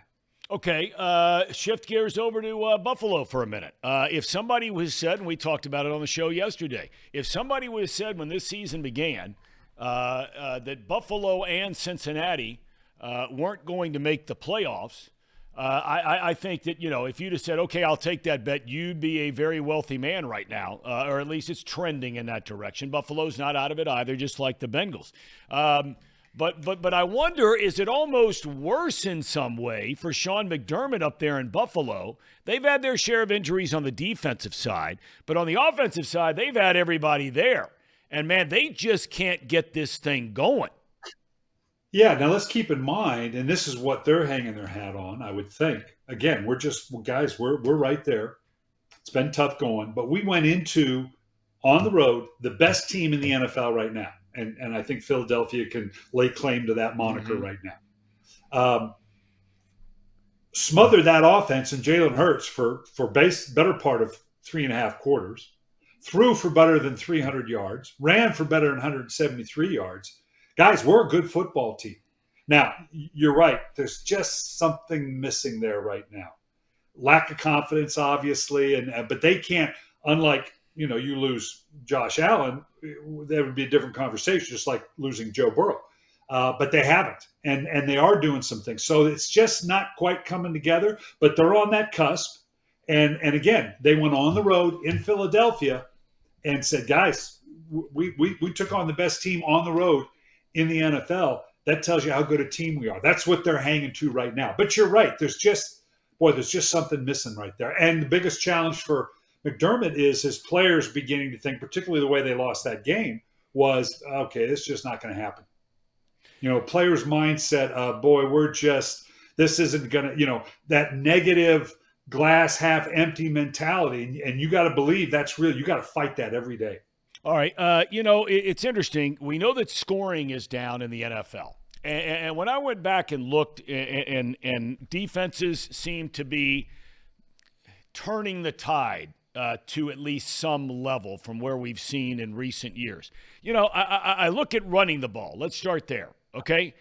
If you look at the top half of the teams in the NFL in the ability to run the ball, Baltimore, Miami, Cleveland, Atlanta, Detroit, San Francisco, Philadelphia, Buffalo, Denver, Dallas, Pittsburgh, Kansas City, 12 of the top 17 rushing teams in the NFL all would be in the playoffs right now. Is the run game coming back into vogue? Well, there's enough teams that are in a position where they've got to have balance. Their quarterback maybe isn't the future Hall of Famer. Okay, so we've got to balance what they're doing, and so when that happens, yes, and you have some teams that's all they can do, so they're going to press the run. The fact that scoring's down, I think you look at the top quarterbacks in the league right now. Oddly enough, the number one quarterback in the league right now is Sam Howell from Washington, and they're just not very good. So they're throwing the ball a lot, but they're not scoring a lot, and they're just only so good. C.J. Stroud looks pretty good in Houston, and they're beginning to get some traction. Buffalo, Josh Allen's next, but again, something's a little missing there. But no, I don't disagree with you. Particularly now we're getting into December. A good running game is a prerequisite now. Now, when you get to the playoffs, is that enough? And do you not then have to have that guy that can also put it up and down the field? Yeah, you got to have that as well. But I think Kansas City is a perfect case in point. Good, Patrick Mahomes, spectacular. They're not quite as explosive as they have been. So their numbers are down a little bit, and I think the league, you can say that across the board. And so, yeah, the running game does become more important. And but you're gonna, at some point, you're gonna need that QB to step up and be that guy, because the team you're gonna face in the playoffs is probably also running the ball pretty good. Yeah, and again, you go back, I ask you if defenses are catching up. I mean, you look at the top defensive teams in the NFL this year, and I just go through the top 12 here. You've got Cleveland, Baltimore, Dallas, 49ers, Kansas City, Pittsburgh, Jacksonville, Miami, Philadelphia, Buffalo. Those are 10 of the top 12 defenses in the NFL. Do you believe defenses are catching up with offenses? Well, I think we're playing some pretty good defense, but you look at Cleveland's a perfect example. Phenomenal defense, really the best defense in the league, but their offense just can't keep up. So that's why they're on that cusp. Baltimore's defense is good, not great, not like they've been in the past, but pretty darn good. Plus, combined with an offense that's pretty solid. Kansas City, their defense is what's kind of keeping them in it. Yep. And so they got to have confidence, thinking, the offense will start to get its rhythm a little bit. Pittsburgh's just keeping its head above water because of playing great defense. So no, it's like the running game question. Is it good to have a great defense? Yeah. But can you win a championship with that being the primary? Not with the quarterback play we have. There's too many good quarterbacks that you have to go through in the playoffs. But I like my chances when I'm playing pretty good defense, and I've got that quarterback. So Kansas City's got to go, hey, defense playing as well as they are. And you know what? I got Patrick Mahomes. Baltimore's going, yeah, we got a really good defense. Oh, by the way, I got Lamar Jackson as well. So there, Philadelphia's defense is pretty solid as well. Oh, by the way, we got Jalen Hurts. So that combo of teams that are playing really good defense and have that quarterback, yeah, they're the ones that are you look at and say, well, these are the best teams in the NFL. Brian, I got to tell you, and you were the guy who said it on this show like 5 weeks ago. I don't know if you were predicting that they would rip off a 5-game winning streak, but I had the chance really this weekend to watch almost the entire Denver game. You were the guy that said, hey, listen now, new coach, Russell Wilson, let's just give this thing a little bit of time and keep an eye on it. They are a legitimate team to play, I think, just about anybody right now. Wilson is playing great. Yeah, and we knew he was capable of that. And you kind of knew Sean Payton would find the right mix to let him do what he does well. Defense has been good for a while. And you look at what they've got coming up.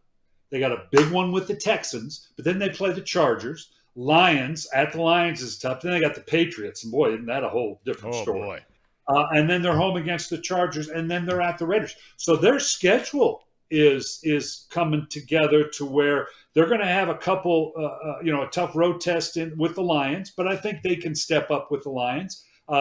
C.J. Stroud and just what he's done down in Texas, that's going to be a hell of a game. That's probably the best game this weekend coming up is Denver at the Texans, and both fighting for that. They're in the same division now, so to speak. Yeah. That's a pretty good game. And, Denver's going to be a team to watch because you got to know Russell Wilson still is pretty darn good. Last thing I wanted to ask you about, you touched on it briefly there a second ago. It might be the most fascinating story to follow once this football season, this regular season is over. Are we getting closer and closer to the New England Patriots parting ways with Bill Belichick? You can begin with the fact Bill Belichick is a phenomenal slam dunk Hall of Fame coach. The problem is I think we elevated him to this mythical level. And you don't discount, with Brady gone, that makes him, so it was all Brady. No, Bill Belichick's a pretty good coach. Is he this mythical, making all the right decisions, never makes a mistake, has his team focused? Well, it has to do with the talent of your team. And like everybody, stand in line. If you don't have a quarterback, you tend to be an average coach. That's just what it turns into. For Bill, it's a matter of, well, look, I clearly need to do something different in New England. They got to come up with a quarterback. Do I want to do that here, or do I, am I just worn out here? Is as much success as we've had, is it just time? Bill Belichick, Bill Parcells always believed you can't stay more than 10 years in one place. Now, obviously, Belichick has gone way beyond that, but that same mentality that, maybe you go do it someplace else because you're going to have to do the same things and rebuild wherever you're going. And he will covet. He wants to get that record, that Don Shula record. Yeah. There's no question about it. But he's got it going the way he needs in New England. They'll get it recranked up in the personnel and the whatever. But it's going to be interesting to see what happens. And the managers, Mr. Kraft, at some point, Bill Belichick pisses you off, even when you're with all the winning, and that personality, and they may be going, you know what, maybe we need that breath of fresh air to start us on another path. Because even if Bill wants to stay, how long is he going to stay? And is he there for the next rebuild? Is it 1, 2, 3 years? It's 70 years old, 71. So, yeah, you're right. This is going to be interesting to see what happens, and it's going to be partly his choice as well, I think. Everybody in our chat, the thousands that are watching, the only question they want answered is, are you ready to assume the play calling duties looking ahead at 2024 for the Cincinnati Bengals, since you live so close now? Oh, absolutely. That would make a huge, huge difference. Yeah. And it's fun to watch the criticism because Zach Taylor's obviously a great coach. And he's a great play caller, but now all of a sudden he's not. Yeah. What, you just lose it? No. I mean, the circumstances and whatever. And once you go on that path, it's hard to go back. So, I'm not one of those. Yeah, he's still a football coach. I don't know that he needs to give it up. Maybe he should. Maybe he should and let someone else take that reins, give some energy to it, and you look at the bigger picture. There's certainly legitimate arguments for that. But is it because he's no longer a good play caller? That's silly. All right, my friend. I'm just telling you what the people want to hear. The people want Brian Billick to come in there. That would be fun. But you'd think that would cut into my golf too much. Well, you'd think about it, maybe. We'll get you all set up, up here in Hamilton and the whole 9 yards, and you'd be all set to go. But you know what I'm going to do? The minute I get down on the goal line, I'm going to throw up a fade, and then you're going to go absolutely ballistic. You will go nuts. No doubt. I'll be sitting in this studio saying, what is that clown Billick doing what down the there? hell is he doing? That's right. That's exactly right. All right, buddy. Have a good rest of your day. Thanks for the time, Coach. All right, brother. All right, Brian Billick, kind enough to join us. That's what we used to laugh all the time because every time I see that play, I lose my mind. That jump ball in the corner of the end zone. That is at best a 50-50 play. At best. And the one, every now and again it's going to work. Oh, there you go, Brennaman running you back. Most of the time, that play never. Now, what it's the reason why you see the back shoulder throws now is because that play doesn't work.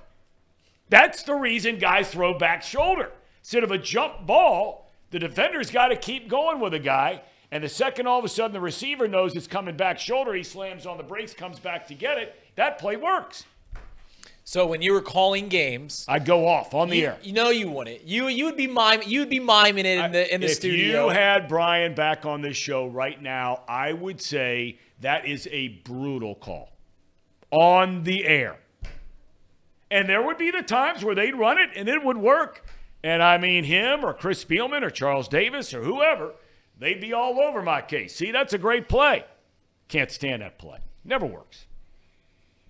Never works. We appreciate Brian Billick's perspective. I'm curious what you think you guys thought about what he said looking forward now to, the rest of this season with the team. We asked a question earlier. Trace asked it. Would you rather lose them all? Right? Not intentionally lose. You know what I'm saying. Right. Or, do you think there's something to it? Although all of us, the eye test, we know the Bengals, they're not going to the playoffs. They're not going. I thought they had a legitimate chance before last week. I really did. I thought they had a legitimate chance. And after what I saw the other day, no. And especially knowing the schedule. He's sitting there saying that Zach's got to keep them rolling and keeping this thing together. Yeah, I mean, like, if you go 5-12, what does that draft pick get you? Because that's the only benefit, right, of losing out is to get a higher draft pick. What does that get you, Casey? Around the 10 spot? Right now, they're at 15. They'll probably be anywhere between 10 and 15 is probably what's going to end up. 5 and 12 would get you right around the 8 to 10 spot, which is a top 10 pick. Let's not minimize that. But at the same time, like, is that the risk of potentially losing the team, right? Because as I think Lombardi famously said, winning's contagious, so is losing. And if you lose 8 games to round out the season, 9 games, whatever it would be to round out the season, and you have a whole offseason to get over that, but that lingers in a locker room's mind. That certainly lingers around a team. And are you willing to risk losing the team just to get a higher draft pick? And I also want to add to that point, getting a higher draft pick does not guarantee anything. You do not guarantee you get just some fantastic player. You're still taking a gamble on a draft pick. On bringing in any player, it's never a guarantee. When was the last time the Bengals have hit on a draft pick in the first round that wasn't one of the top 5 picks? I mean, that's not a rhetorical question because I can't think of it. Obviously, they hit with Jamar Chase. They hit with Joe Burrow, but John Ross was a top 10 pick. That was a swing and a miss. Miles Murphy hasn't appeared to be. I mean, Dax Hill looks okay in the later rounds, but I mean, I'll pull up the Bengals draft picks off the top of my head. I seriously cannot remember the last time the Bengals hit substantially on a first-round pick that wasn't a top 5 pick. Yeah, I mean they've had like quality starters, but nothing that was going to push them over the top. Which I agree with that point. I look at the draft class this year, and I mean we got a whole lot to cover later on down the stretch, and a lot more information will come out through the combine and doing all those personal day, those tests and whatnot. But you're getting at the 10 and 15 spot, you're probably still getting like the third best tackle or the third best receiver. Like you're not getting your pick of the litter, even at whatever pick they get. And I was with you, Tom. I thought they had a chance to win, a very small chance to win, make it to the playoffs. That's why I wanted maybe to see them try to go with that A.J. McCarron. Now that we're past that, I think we're at a point where you got to see what you have. And he said that they're not there yet. In my mind, they're there. In the locker room, they're probably not there yet. If they lose this week, yeah, I mean, I'm sure that they're all thinking that they're probably not going to make it. And then at that point, we've sat here and banged our fist on the table saying that Zach's a culture guy. He's a culture guy. Well, if he loses the team, what then? He doesn't have anything. So it's a crazy situation to be in right now. It's just absolutely crazy. It's just amazing. And we started that conversation with Brian Bill. It is amazing how, if not for a single injury, and that's not exclusively to blame, your chances of being able to recover without Burrow are obviously greatly diminished. But it is unbelievable the turn of this franchise in a matter of 3 weeks. Right. They were on a 4-game winning streak. Mm-hmm. We all agree that some of the problems were being masked by the winning streak, but they beat some good teams. I mean, Seattle's okay. I didn't think that was a big deal. They're all right, and they were at home. But Seattle ain't bad. And then they just completely demolished the 49ers. Defense plays good. Offense is rolling. They come back home. They first 2 drives right down Buffalo's throat. You know, and then the Houston game. All the problems were exposed. All of them. Quarterback throwing picks in the end zone. Defense getting just completely blown up. Run game in the air. The next week you get a big one against Baltimore. You're right there in the game. You're playing well. Defense is playing well after the first drive for Baltimore.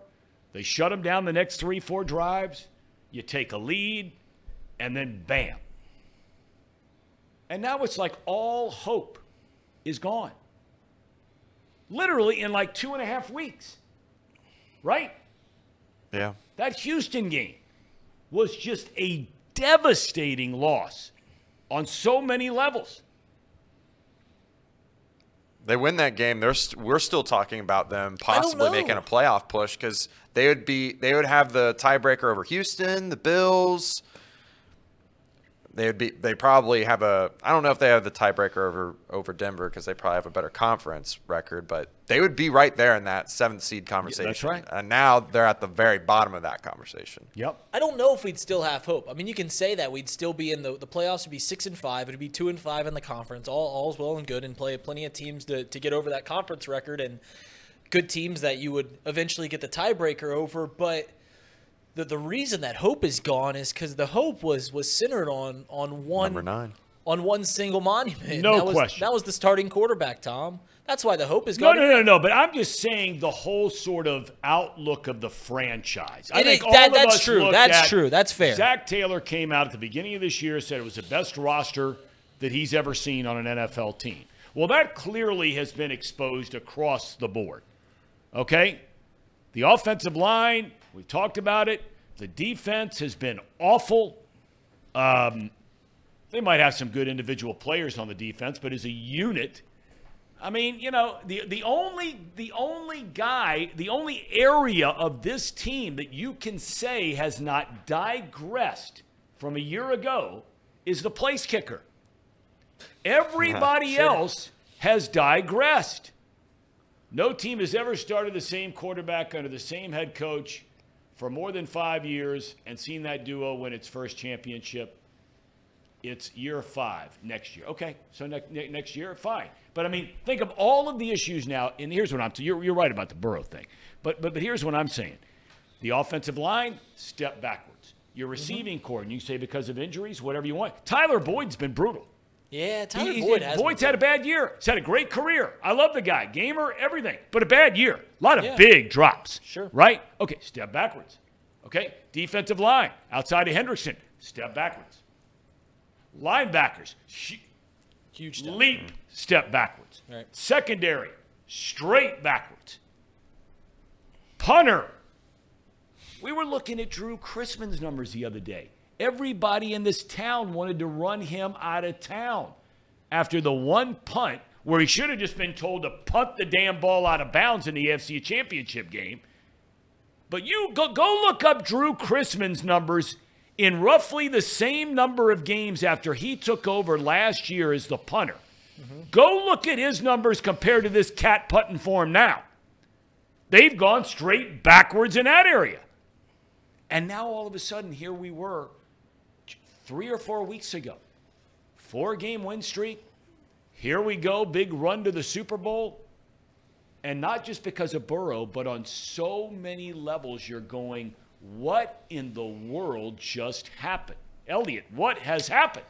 Yeah, I don't know. And that's why, and this is why I'm against the tanking thing, or getting the draft pick. Number one, because I don't see a massive difference between the 15th spot and the 10th spot. Yeah, sure, you'll get a better player, I guess, technically, but you can still swing and miss on that, like Casey said. So I don't see any purpose for that. Losing out, you will lose the locker room. You will lose it. I'm not going to beat this dead horse all day long, all week long for the next couple months. I'm going to try not to beat it down. But if you lose out, you have a serious issue here, and it's not Joe Burrow, and it doesn't get solved by one draft pick. It's a major issue, and that culture that everybody talks about with Zach Taylor is gone. Because if you cannot figure out a way to win, if these guys do not want to play for Zach Taylor right now, and try to figure out a way to win against the Colts, against the Vikings, against Kenny Pickett, then we're going to have an issue. And I don't know where it goes. I guess everything revolves around Joe Burrow. That was the whole spirit of the team left when Joe Burrow went down.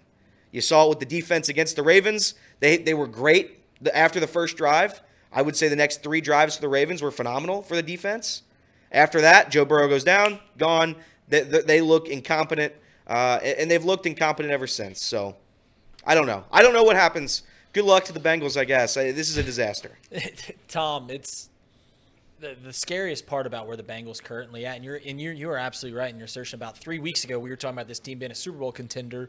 Now Joe Burrow's hurt, and we're looking, what do we even have here? What do we even have? And the thing that scares me most, I said this yesterday on the show, I said this yesterday on Box Lunch, is I look at the team, and I don't know exactly how to solve the problems. Yeah. Right? It is a problem of the rich. Look, if you're a person and you don't have a house and you're unhappy, you're like, well, if I get a house, I'll be a little more happy. If you don't have a car and you're like, well, if I get a car, I'll be a little more happy. Well, if you got your house, your car, and I'm still looking around, you got a great job and a wife and everything, and you're like, well, I'm still not happy, how do you solve that problem? I look at the Bengals and I think the same thing. I look at the team and I go, well, they've got a couple of pass rushers who are having career years. Well, it still doesn't feel like the pass rush is getting it up, but those guys are playing well. Okay, well, you got DJ Reader. He's been one of the best interior defensive tackles over the past 5 years. He's playing, he's taking a small step back, but he's still there. Well, you can't solve that problem. Logan Wilson and Jermaine Pratt haven't played great this year, but they're still near the top of the NFL in takeaways. They're getting interceptions. They're causing fumbles. Those things are true. Well, then you look at the secondary. Well, Cam Taylor-Britt has started to blossom as a legit Pro Bowl cornerback. Dax Hells look pretty good at safety. And, Jordan Battle is one of the highest graded safeties from the rookie class. So all these things, you look at this team, I don't know how to solve the problems. It'd be easy if you're looking at it, and you're the Kansas City Chiefs, and you go, well, no one can catch the passes that Patrick Mahomes has thrown. We got to get some wide receivers. Or if you're looking at another team and looking and saying, oh, we can't protect the pass, we need to get some cornerbacks and some secondaries. I look at the Bengals, there's so many problems, but I still don't see where the holes are to solve those problems. I don't know where the Bengals go from here. Yeah. That's the biggest problem. Well, we'll be moving forward on all of that conversation in the coming weeks. Monday Night Football, boy, if you're Joe Buck and Troy Aikman, you got to be bummed out, man. I mean, thinking 3 weeks ago, and you're looking, I know how this stuff works. You're looking at that schedule and going, man, that is a killer game. Burrow v. Lawrence, two teams in the playoffs, division champs a year ago. Bam! Crash and burn. Do we have a cherry on top?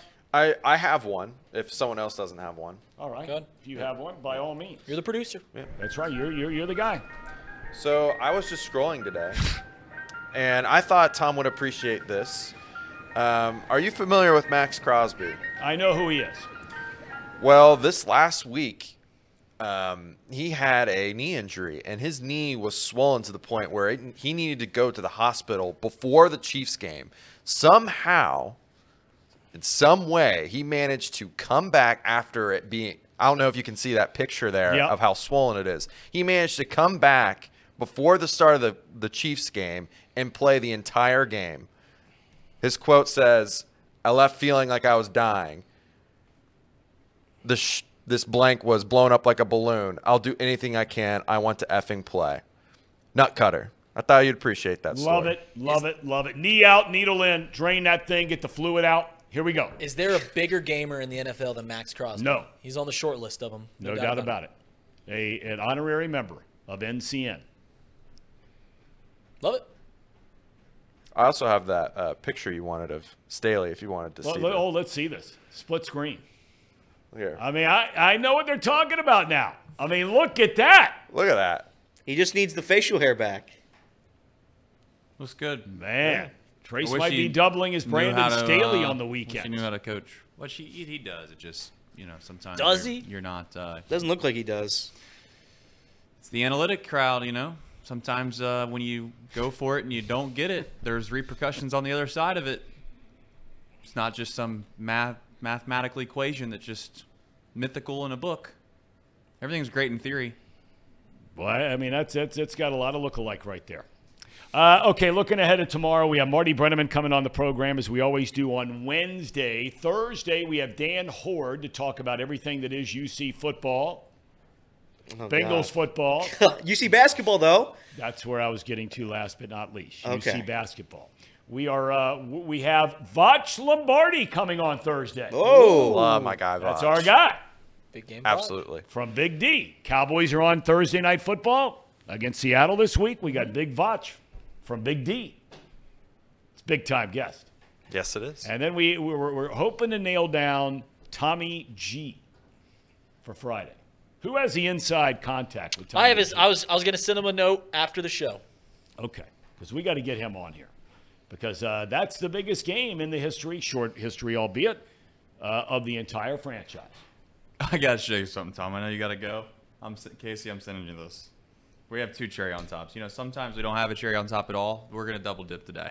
Ooh. Ooh, double dip. Yeah, you like that? Two dips. Like that pun? I love it. Love it. This is hilarious. This is I couldn't imagine being a fan of a football team and having one of the iconic moments of sports history. You can say whatever you want. This Iron Bowl is going to be talked about forever. Yep. Check out my man and what happened right here. Casey, run this clip. That's all it is. But there's a lot of airspace to go. Oh no, Tom! Wait. We finna find out. Bruh. We finna find out. He was just finna throw that hoe.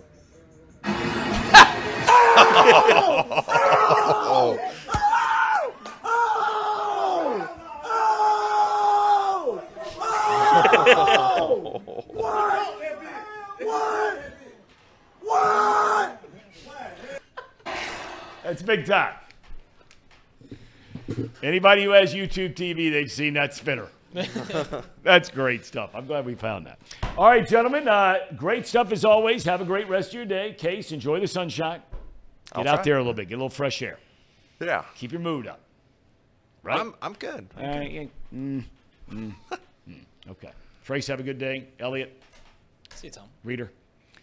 Anything coming up? We have program. I know that 5:30. Clicker, 5:30. 5:30, Caskey's Clicker. Caskey's Clicker tonight. Talk about all the schemes that Zach Taylor put out on the field on Sunday. You will definitely want to check all of that out. Oh, and yeah. Bearcats. Oh, Cheddarbox Bearcats. See you tonight after the game against Howard. You're hosting. Really? You're co-hosting. I am hosting. I am hosting today with a friend of mine, Zach. So tune in. Well, I'm looking forward to that. Yes. I mean, Bearcats are looking good. They're looking very good. They're going to remain unbeaten tonight, no doubt. Go Cats. Go Cats. Go Cats. Now back to a basketball school. UC, have a good day.